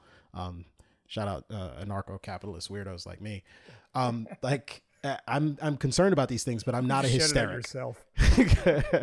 I did. I did. It's just, I'm not going to apologize for that. I deserve it. I deserve more shout outs. I deserve more applause from you guys. Like, there should be a segment I'll give where you you some just applause praise on me. that. Just Can praise me. can I say one final thing on this? Is it about how great I am? Yes, how great you are. It's at the end, so just hold on one second. I've probably been guilty of this too, saying fascist, Maoist, whatever. But that's the one thing that people on the kind of anti-woke universe have to do the same thing. Exactly what I just said. It applies there too. When you say something is a Maoist struggle session, this is Stalinist in a way. This is very Mao. People say this all the time. Yeah. It's becoming a Maoist movement. It's like, well, no, it's not actually becoming a Maoist movement. Mao killed more people than Stalin by quite a wide margin. Give them time, Moynihan. Give them A time. bloodthirsty murder. It's like, do they borrow some stuff from it? Do they have a little bit of that in them? Yeah, sure. That's fine. I can get with the struggle session. I can get with the idea that there's one truth and, it's cult-like behavior, and maybe sometimes it's even Maoist. But everybody is guilty of this. Stop saying the worst political ideologies of the 20th century is what your opponent is doing, because it's absolutely not, because you're talking about it. And if they were doing it, you wouldn't be talking about it. Like, you would be, but maybe from a different country. You can't be in the same country and talk about it, because it's not true. I would commend people who are interested in these debates, particularly what Camille was just talking about, and that perspective, to read a piece from this week by Tyler Cowen, the great economist over at Marginal Revolution. He's George Mason, in which he very, very long kind of attempt from the perspective of someone who has, for most of his career, been a classical liberal, or a self-conception of that, and he's trying to figure out the national conservatives, the sort of the Tealites here, the new reactionaries here, the J.D. Vances here, the whatever. Like, try to, like, the Sohrabs, like, defines them as one, and it's a very useful thing to read, even as you are gritting your teeth and getting really mad at Tyler Cowen, which is easy for me to do, in a respectful way. Partly because he posits that there's a sentence in there that I suspect that the classical liberals and the national conservatives have far more in common in terms of their beliefs and their sense of ends than either side care to admit. And like, it's not. They keep telling me that's not true. I don't know that's true anymore. That's not true. They keep telling me that. I don't. They're telling us insisting, that I thought constantly. we agreed on the things, and they're like, "Nah, son." Yeah. when they're starting with the Enlightenment was a mistake. Yes. I'm not seeing a whole lot of like common ground here, as Lou Reed's saying. But you don't like critical race theory. Well, no, I don't. But I also I think you should be able to like buy the book and maybe get it at the public library. And yes, I'm not terrified if someone mentions it in a classroom. Like, that doesn't outrage me. Privilege walks, I think that's super fucked up and bad. It may even be a violation of the law, so you should sue the shit out of a school that does that. I actually don't think that's a bad thing to say. But I don't think that we should be passing laws targeting concepts that are particularly bad. Like, I don't think that that's the way that works. It's a useful delineation. Yeah. Go check it out. And it's also, I mean, I think a conversation that I keep having over the course of the last couple of weeks is that it's often very difficult to know where the line is between what's acceptable and what's not. And I won't go into it further because you'll probably hear more about that at some point. Matt, the thing you mentioned, you said that was at Marginal Revolution. Okay. Yeah. I'm going to find that. Classical liberalism versus the new right. Worth reading. Tyler Cowen, all the ways. Yes. I don't know how much time we have, but we would be remiss if we did not talk about this new Gallup poll from earlier this week, which tells us the same thing that all of these polls have been telling us for a number of years now, that trust in media is in the shitter and has been plummeting and has been kind of consistently down. Kind of bipartisan too, wasn't it? Kind of bipartisan, but there is some interesting details that are worth getting into here. The top lines on this study, me open it up because I don't have it in front of me anymore. But the top lines on this study were that 34% have a great deal or fair amount of confidence in the media. It's not very high. 38% have no trust at all in media. Now that outpaces the great deal or fair amount of trust in media for the very first time in this poll. This is not the What lowest percentage? it's Have been. you none? 38% with no trust at all, which outpaces a great deal or fair. And this is actually the thing that's worth paying some attention to, the weird kind of partisan discrepancy.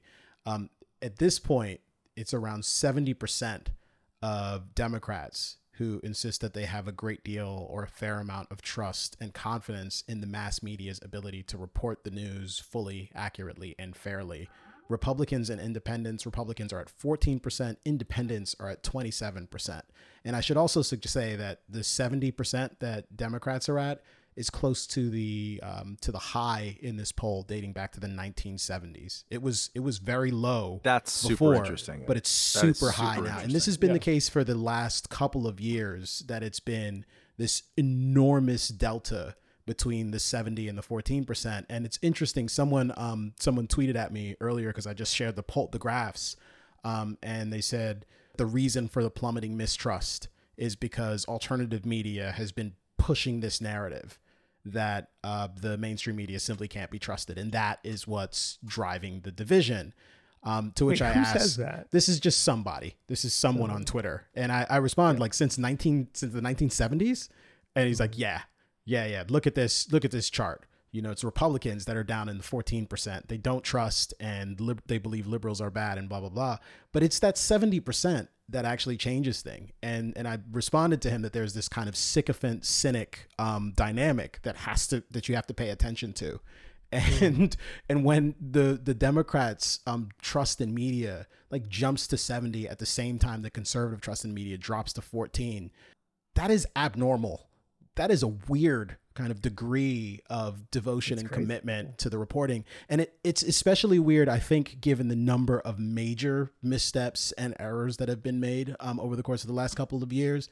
But it does suggest explicitly that what's happening here is I like this reporting because it completely confirms my beliefs, as opposed to actually the media is really phenomenal and they're doing a great job, but only the people on the left can see the truth. Do you see how that person who responded to you, their response is built into the poll, which is pretty interesting in the sense that you're saying that the people who have this belief about the media, distrust in the media, have that belief because they're told to have that belief by, right-wing this and alternative media, et cetera. Whereas I trust the media.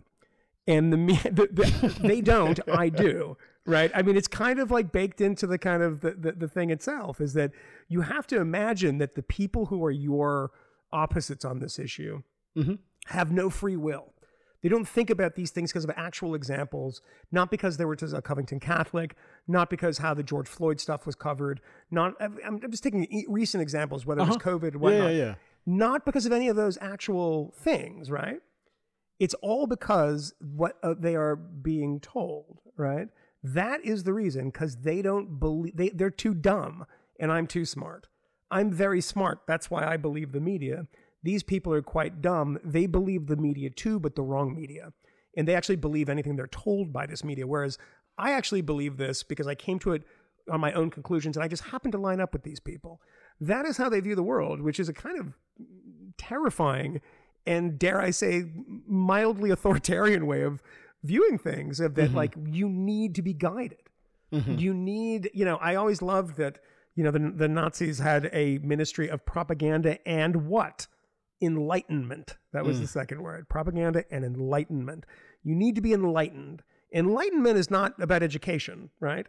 You already have the information, but you're not processing it in the right way. I need to enlighten you as to how to process that information. And I find that to be the most condescending thing. And that's kind of one of the things that drives people so far apart in this country, is to not say that somebody's wrong or you disagree with them. You say that they're actually too dumb to even get it and they're being tricked. It's like being in a cult. It's like you don't actually come to these conclusions. The cult leader has told you what to believe. And because you're so heavily invested in the cult, that you'll believe anything they say. And that's like the Donald Trump thing, that lines up in some ways, the kind of culty elements of Trumpism, but not when it comes to the media. That is an old thing, and it's happened for a long time because there is no representation. I'll give you an example of this, a hilarious thing. I was listening to the 538 podcast the other day, and there was this is so remarkable, and they all have that voice. They all have that like, okay, so I have a podcast and I live in Brooklyn. Okay. So this stat, and like somebody said something that the percentage of people that live within 10 miles of where they went to high school, it was something 30, 40, 50%, some big number. Mm-hmm. And everyone was like, I cannot believe that.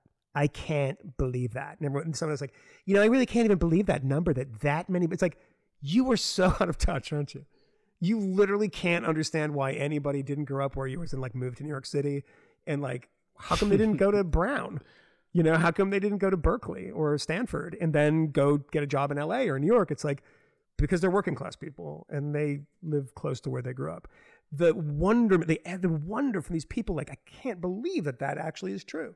In fairness, someone did say, I think this is kind of elitist of us to be alarmed by that.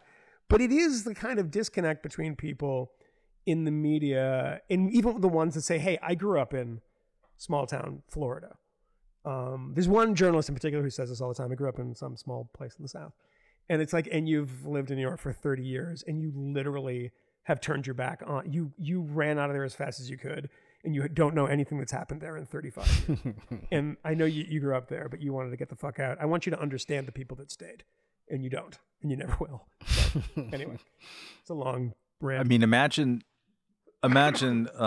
your block, whatever it might be, has more confidence, respect, belief, trust in the media than 10 years ago. That'd be embarrassing, wouldn't it? I mean, I'm not saying this as a knee-jerk anti-media person, but although you are one, but. I'm not actually. I participate. I love media. I start media. I participate in it. I love it. You critique always because have. You care. And yes, and also like the places that have been the totems of media with very few examples are smaller, and I think worse than they were 10 years ago. Certainly all the local newspaper industry has been decimated in the original sense of that term.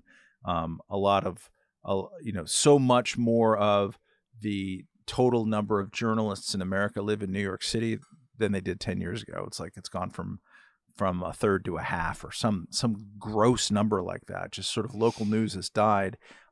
Papers that were grand and big, like the one I grew up with, the LA Times, and used to work for, is really small and there's just not much there. So like, imagine your group says, you know what? It's better than ever. It's better than 10 years ago. It's just like, you can't wrap your mind around it. There should be a cause for some self-reflection of like, are you playing yourself? Did you play yourself? I think they kind of did. What happens when media becomes more indistinguishable from Democrats and then becomes comfort food? Like, I'm sure you can get a poll saying Democrats think that comedy is funnier than ever, but also like the actual ratings for all the late night comedy shows are in the shitter, as are the actual numbers from almost all media properties. Like, you recognize that they are doing the things that reinforce your sense of tribalism, but do you like it? Do you honestly in your heart say it's better than it was 10 years ago? You don't. You're just trying to use your answer to a poll to express your affinity for a group that has now become less distinguishable, than a explicitly politically based group. And that's a problem. I agree.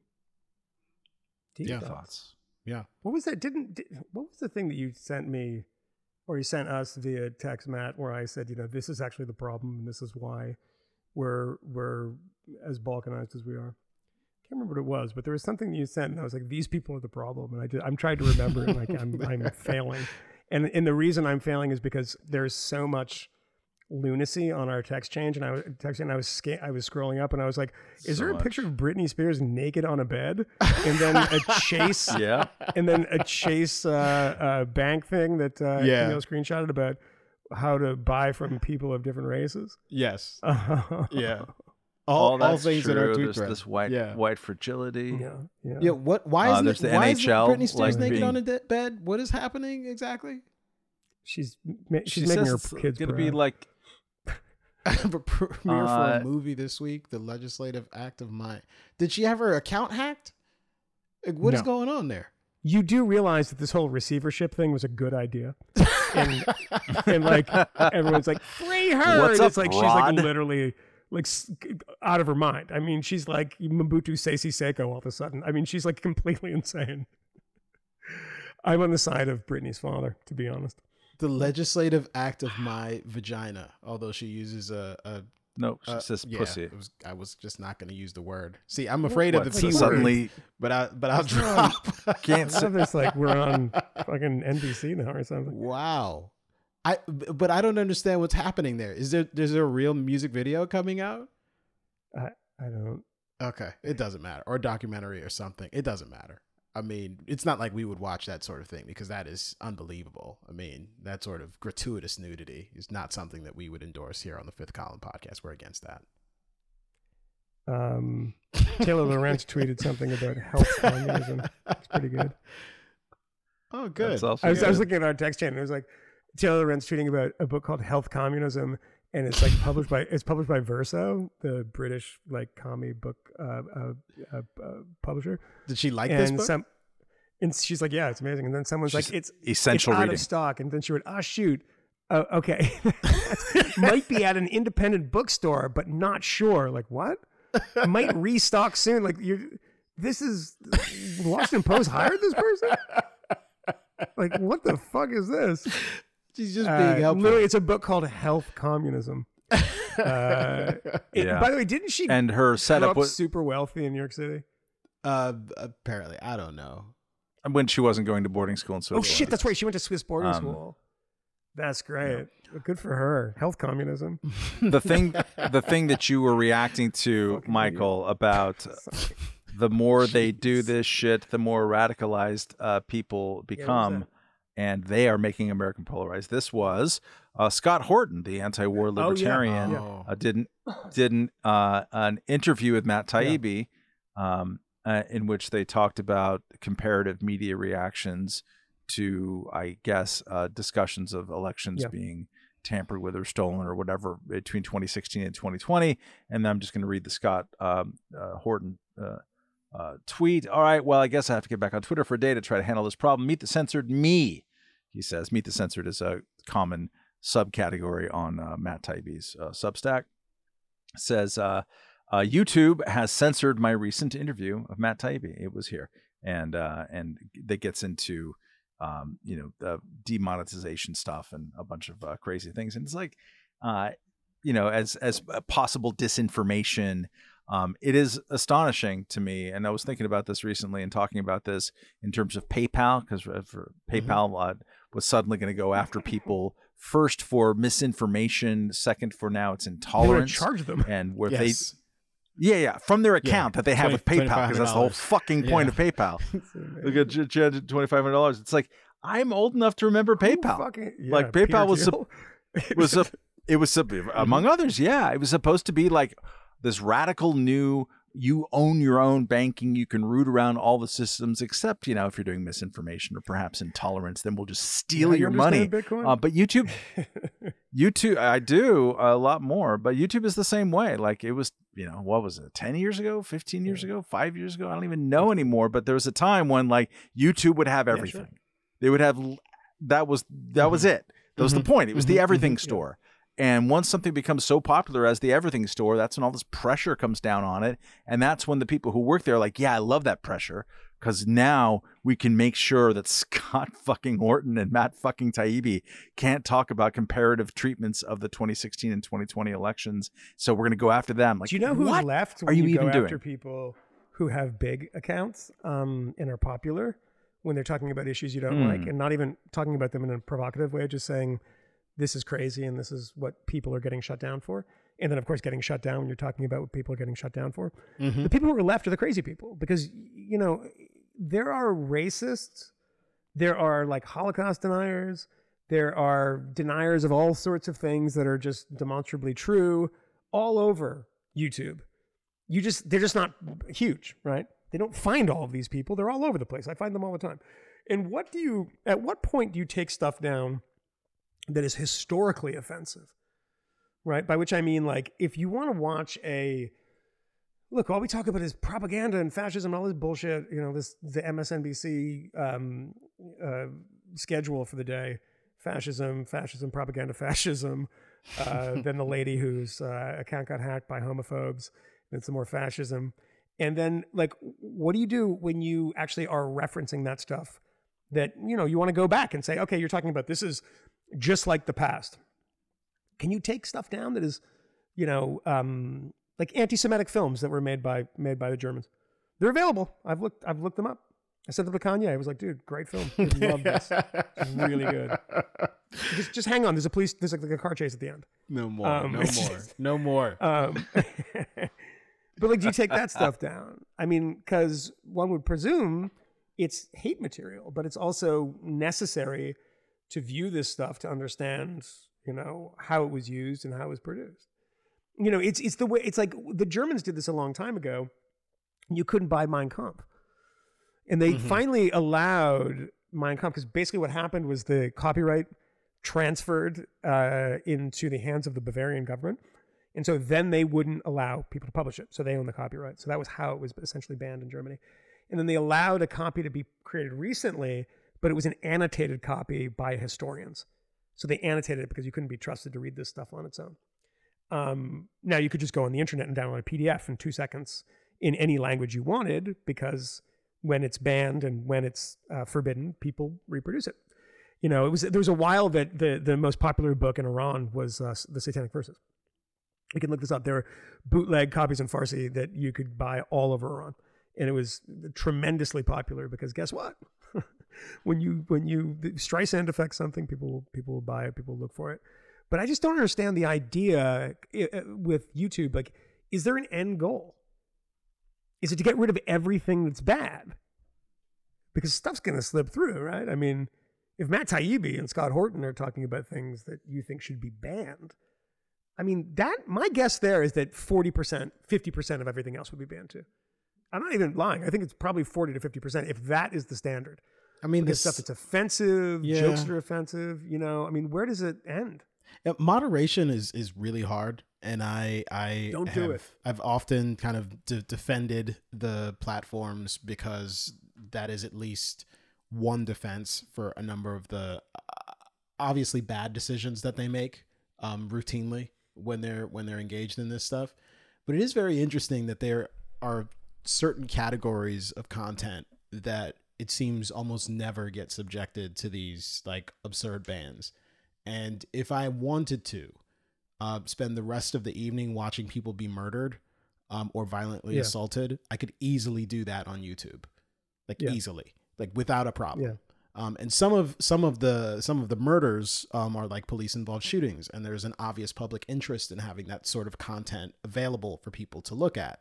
But some of the assaults are just like bullshit fuckery, like insanity and violence. And Pamela Presky, who is a friend we all know, a person we all know from the city, and someone who has collaborated with like Jonathan Haidt and Greg Lukianoff, had a post about teen self-harm and these communities of kids who are self-harming on Twitter, who are often posting pictures of themselves mutilating their own bodies. And there are these people who will respond to their tweets encouraging them to do this and to go further in various ways. They egg one another on. And she'd taken part in a study that led to some reporting that highlighted the fact that this was happening on Twitter. And then the other day she sent out a tweet which included some screen caps of a couple posts that were on the platform then. And she was flagging them critically, saying these posts are still up. You can still easily search these keywords to find the communities of young people who are, you know, carving spiders into their arms and doing all sorts of weird stuff with self-harm. And she ended up getting a ban, which was eventually lifted after a like weeks long ordeal, I think. And it's hard to know exactly what happened there because the answers are never really forthcoming. But again, there are certain categories of content that seem to never really have this happen to them. And I don't have any empirical data. It's unfortunate that this all takes on a bit of a political tone. And it's probably not so surprising considering that the current administration, and I suspect the last administration as well, but certainly the current administration, are occasionally colluding directly with these private companies, encouraging them to censor certain kinds of content, which interestingly, I've frequently heard it said that, conservatives are the ones who ban books. Conservatives are the ones who are targeting bad ideas that they do not want, people to engage with. But liberals have no problem doing that. And many of them are capable of doing it through the culture. And this administration has been twice actually has had sort of prominent instances of them doing this in concerted ways. Once when they tried to stand up that misinformation board, which was scuttled because of bad press.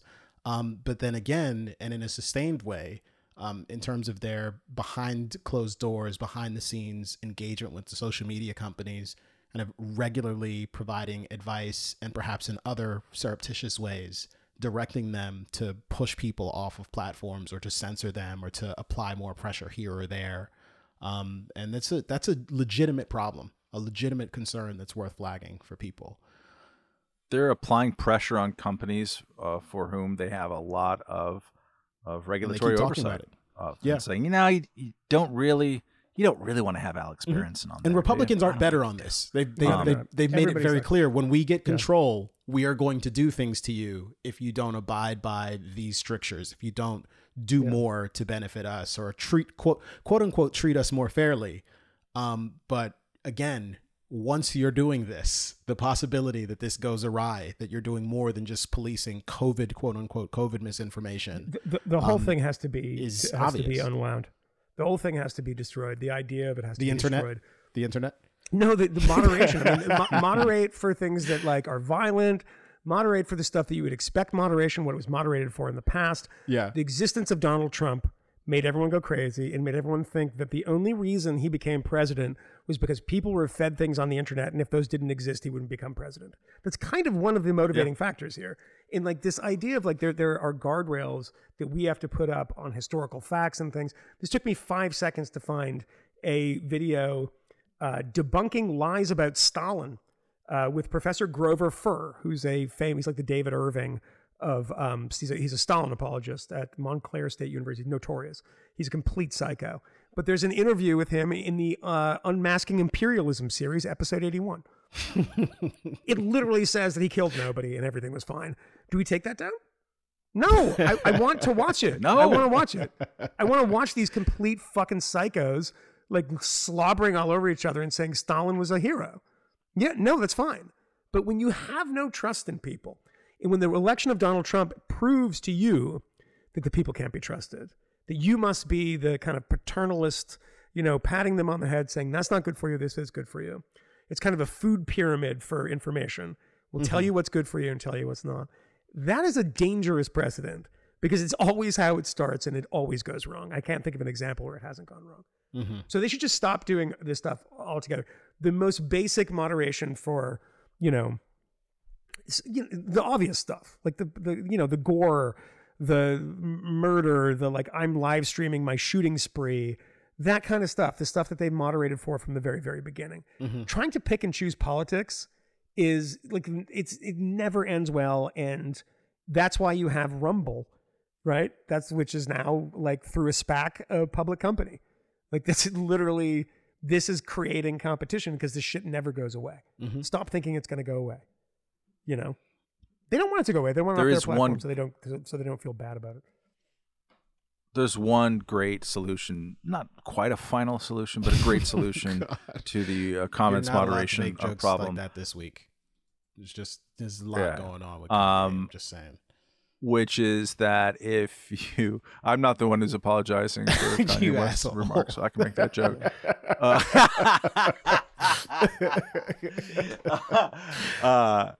is that the comment? We don't need to do comments moderation at Fifth Column. That's true. You know how that happens? Pay for it. Is that paying subscribers can That's comment, and the comments are They're fantastic. fantastic. They are It's fantastic. literally like it's like a Filled with it's like information. A Kim Jong-un speech. It's like everyone's clapping. Everyone is clapping. And the Sometimes first one to stop clapping gets executed. there's criticism, but the criticism is substantive. Yeah, That's it's fine. not always thoughtful. It's nice. It's but good. it's substantive. Yeah. Substance is sometimes you ask just wrong. Don't be disagreeing with me in the comments on my podcast. Don't do that. I think the comments this call time will me be out. like, no, Camille, I think that women are allowed to actually have professions outside of the home. That'll be the first comment. You sound like a girl. That's what I say. You got tampons in your ears. God. Oh my gosh. I kid because I love women. Believe all women. That's what I do. It doesn't say employ all women. It just says believe them. I mean, listen, somebody got to take care of the kids, be at home, make my dinner. I do not endorse any of this Jamaican misogyny. So a couple of January 6th was mentioned. A couple drive by there. This week, Justice Department actually gave the judge their recommendation, the fine of $200,000 that they were looking for from Steve Bannon, and apparently a 6-month sentence for defying the subpoena, the congressional subpoena. I don't know how I feel about that, but I don't know when we'll get a ruling on that. I don't know when there'll be a decision, but I know that was this week. And Bannon wants to go to jail.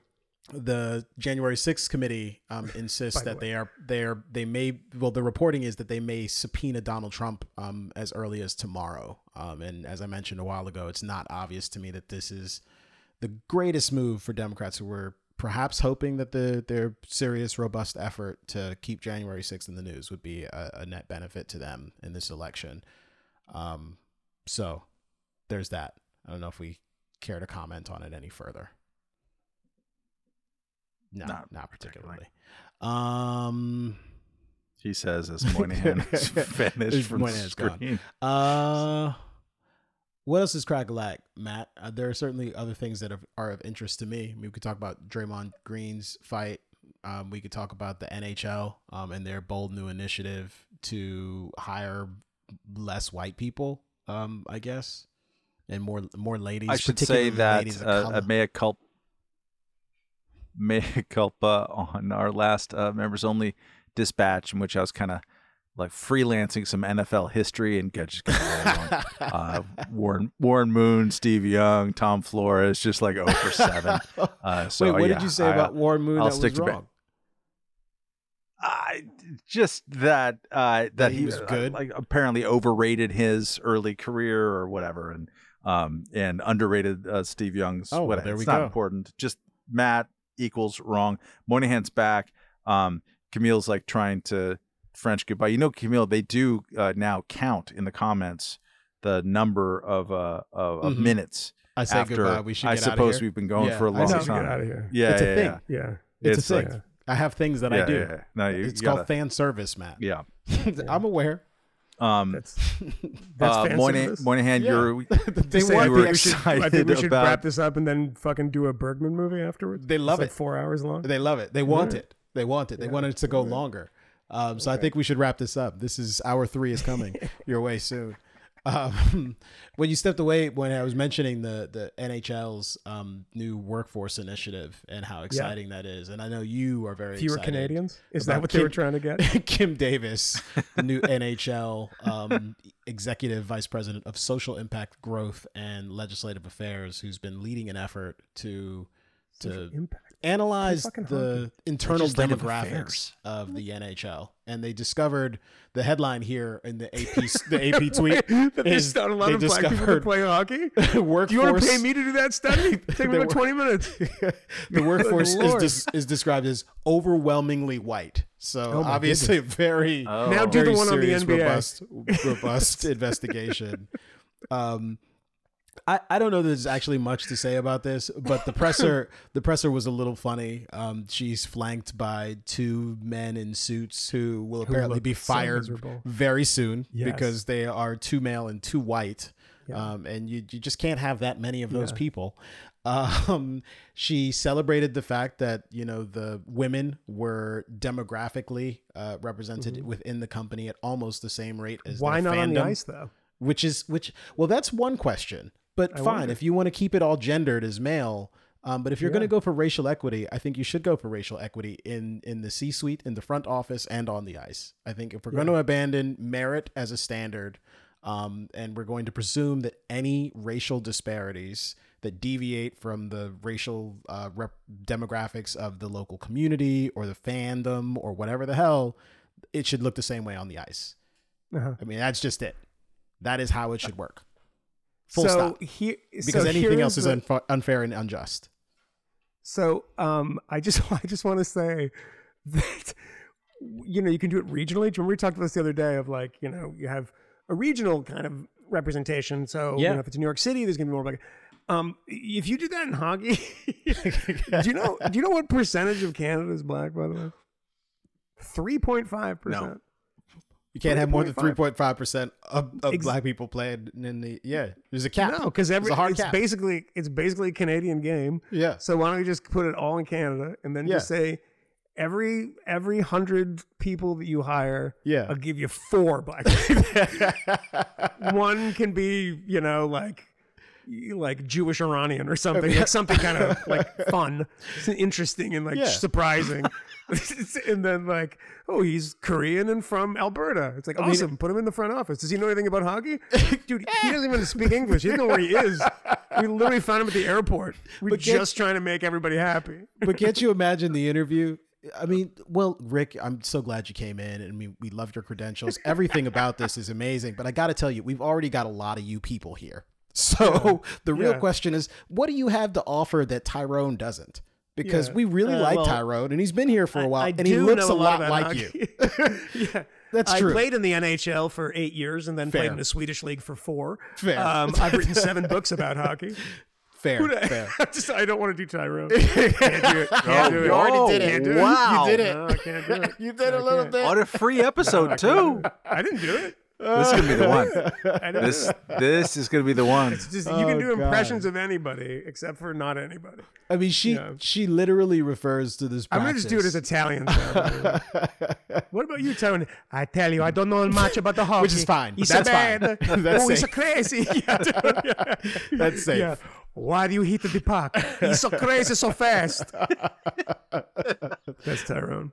Yeah, it is very odd the way the rules work, because I think you could probably even get away with doing like a Yiddish sort of Jewish accent. What do you know from hockey? Yeah. What are you doing? Take the shot. Let's try this. Let's try this. Now do Tyrone. Yeah. I don't know why you come to play the hockey so much. He's so no good.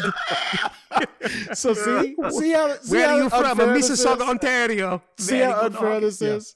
It's totally unfair. It's crazy. Why is it? This is wrong. See, because when I do that voice, the one that I just was allowed to do, then you get people like Kanye because they hear me and they're like, "Oh, it's okay. It's okay to hate." You're responsible. You're responsible. Totally responsible. Scottish people, fine. Oh my gosh. Canadians, fine. The worst it's part just of whites, I guess, right? Is that basically it? Because you can't do an Indian accent. You could do a Chinese accent. You can. You can absolutely can. You can't do an Indian accent. They took it off The Simpsons. Of course you can't. Yeah, you can't really. Doesn't matter. No. That's the cathedral. Really and you'll get in trouble if you. Well, I don't know. We don't need. There's one person that controls the jail there, but it's still too many. It's so funny because I saw. I can't. This is a bit too review. I'll just say that there was a reference the other day to Blake Edwards.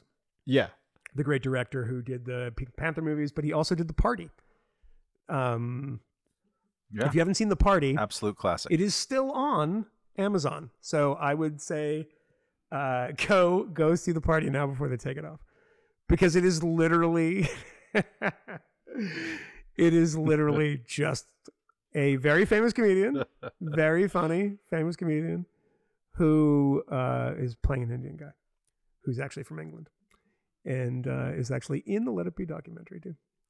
So you can look that up. I don't want to give it away, but it is. I don't know when the last time I saw it was, but it's one of Peter Sellers' weirder movies. But Blake Edwards directed it, who was married to what's her name, Julie Andrews for years, and did Victor Victoria, which is pretty good.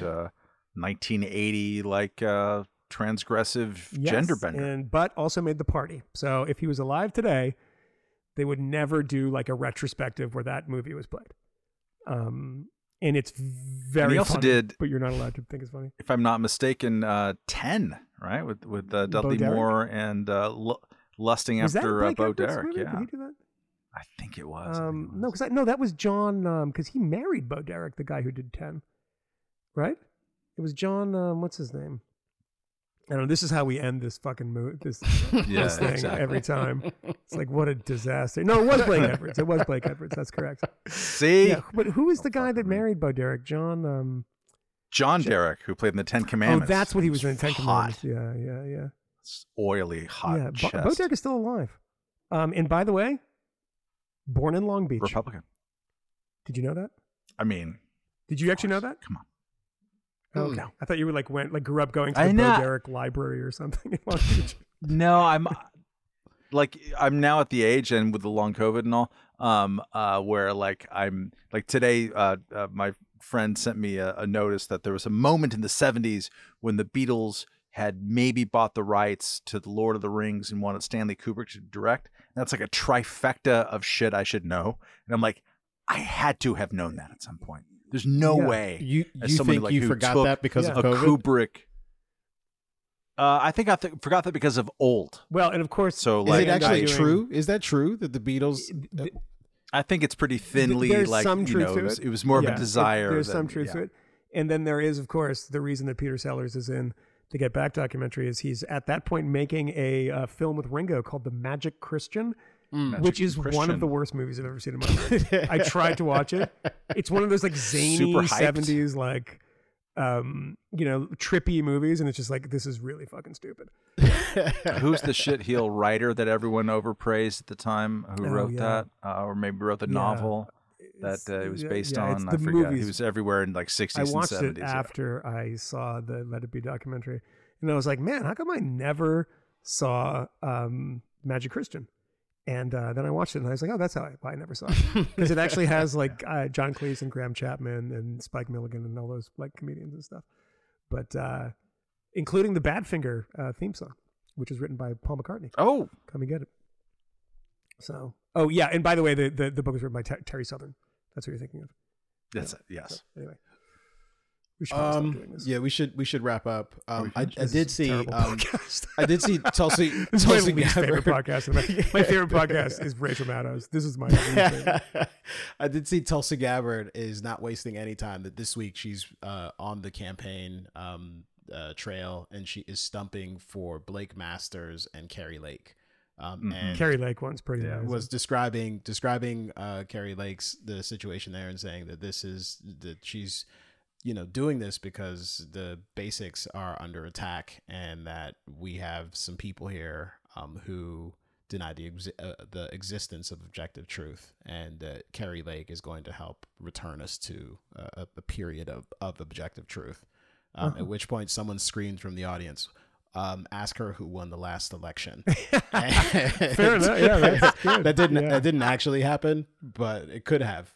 It would have been funny if it did. Yeah.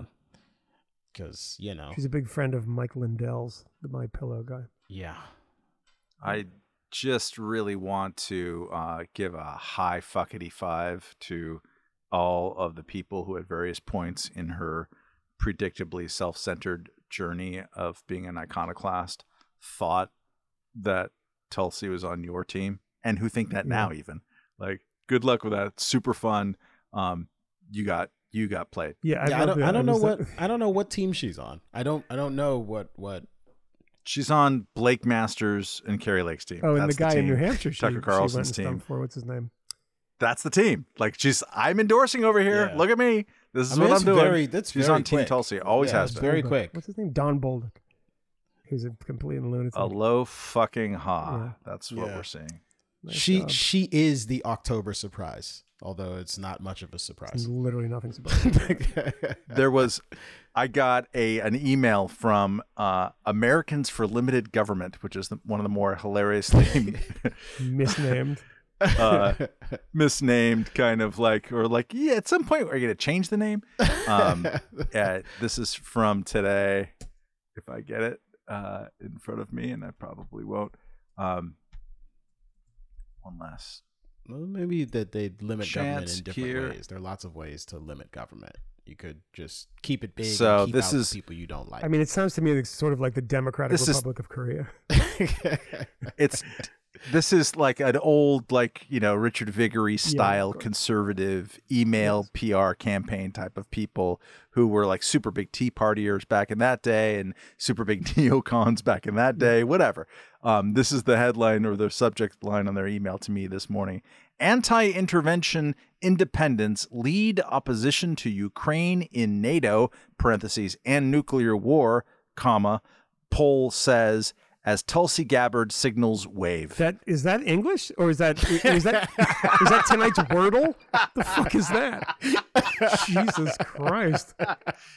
Americans, I like to have sometimes a Tulsi wave on all the Ukrainians in the NATO, my friend. This is what happens. Good That is Lord. exactly what happens. Is open borders have ruined Republican email campaign. No, yeah, they're Stop being it. written by Ecuadorians who just learned English.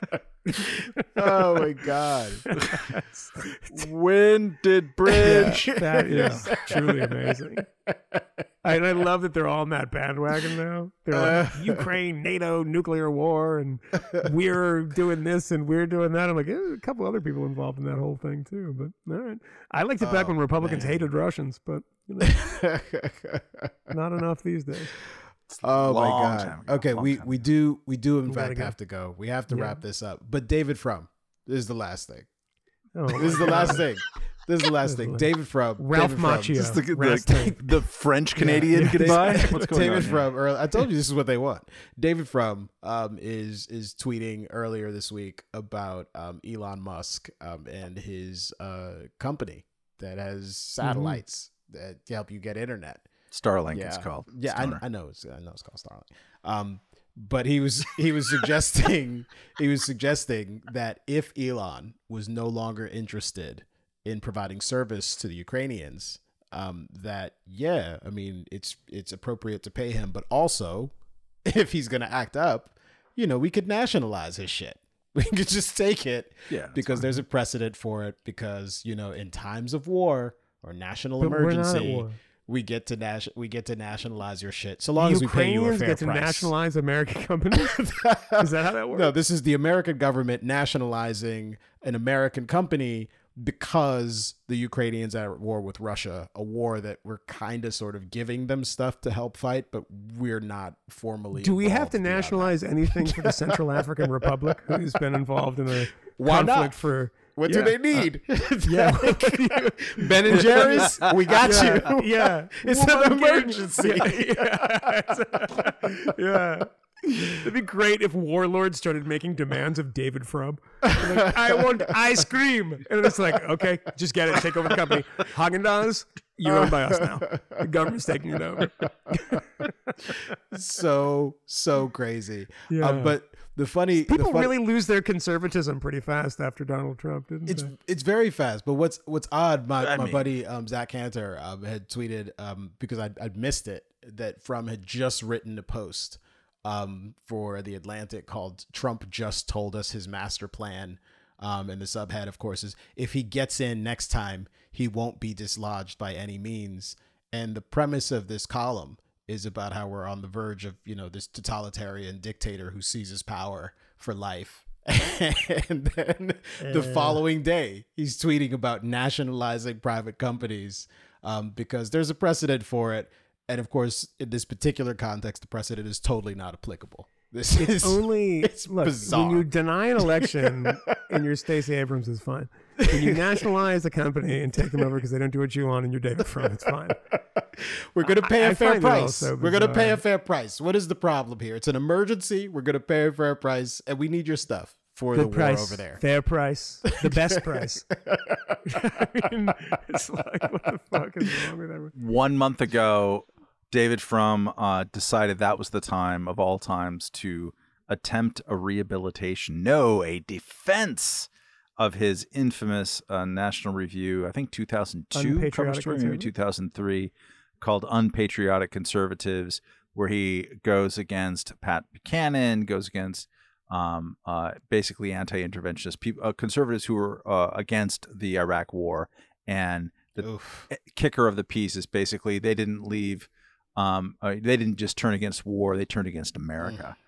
It's really, you should read it. There's a lot of vile pieces written and trying to affect the discourse, not just arguing in favor of things, but arguing in pretty stark terms against anyone who would dare disagree with the things that people wanted. Max Boot certainly wrote a ragbag of those. Norman Podhoretz wrote some crazy ass shit like World War IV. Remember that one? Hand, like in a commentary.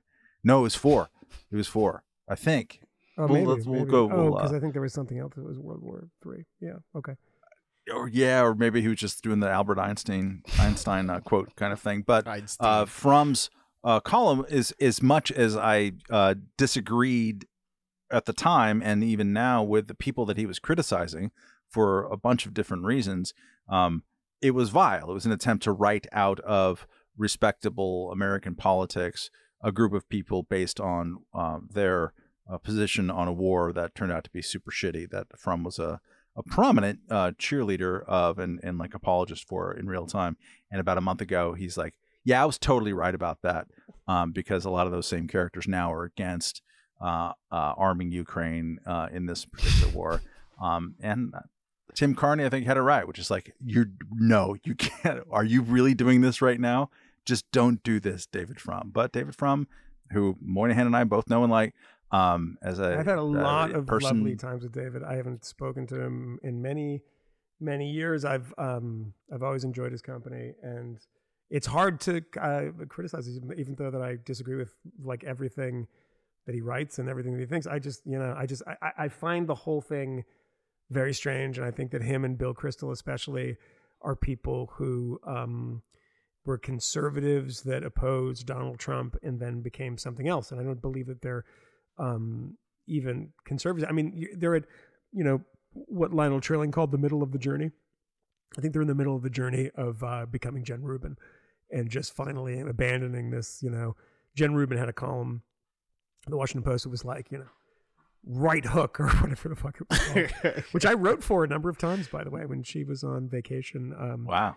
And she asked me to sub for her, and I did. And then they kind of quietly retired that, because it was like, don't you have to believe something that is kind of like vaguely conservative to be? I mean, like, they would never ask me to do that because I'm not a conservative, but these people that have become professional conservatives, I mean, what is Bill Kristol if not a professional conservative or neoconservative? He's just like, saying like, how do we get Democrats elected these days? I mean, literally, that's what he says. I mean, he's like, Democrats need to step up and save the country.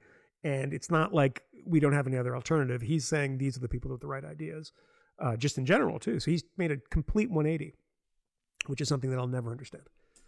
Brockian in its way, Let us table in that vein discussion of the Lincoln Project documentary on Showtime, because I haven't begun watching it. I haven't begun watching it yet, but I am absolutely gonna.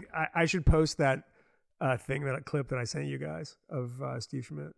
Oh yeah. Oh my God, I'll post it on the Substack. It's amazing. All right, he's a genius. We are going to get out of here now. We're going to get out of here now, but no, go read Matt's new piece over at Reason, his book review, Pro-Democracy Journalism's Problem with the Facts. Go read it because I'm sure it's interesting. I haven't read it yet, but I did just open it up to add it to Matter, because I've been using Matter instead of Instapaper. It's not an ad, but I do like it. And Matt, I am noticing the photo that is there. It's actually really good. Yeah. And as soon as I started reading it and I tweeted about it, the team like reached out to me and asked for suggestions and stuff. So I'm happy to plug them here because it's really good. Yeah. It's better. I believe it's Get Matter app is the because I use Pocket Yeah, it's better than Pocket. It's Okay. better than Pocket, without a doubt. I mean, it's got highlighting and a bunch of actual notes. Because Pocket has some like limited highlighting, but no annotation, which is just, I mean, I don't know why, but also the tagging is built in and a bunch of other stuff, and you can subscribe to. Now I'm doing a full on ad for them. Yeah, this is not right. Sure. This is not say right. Matt's shit is good, and then we're good. Matt's thing is good. You can also sign up for Matter, and you maybe they'll pay me anyways. I'm not getting paid for this, but I should.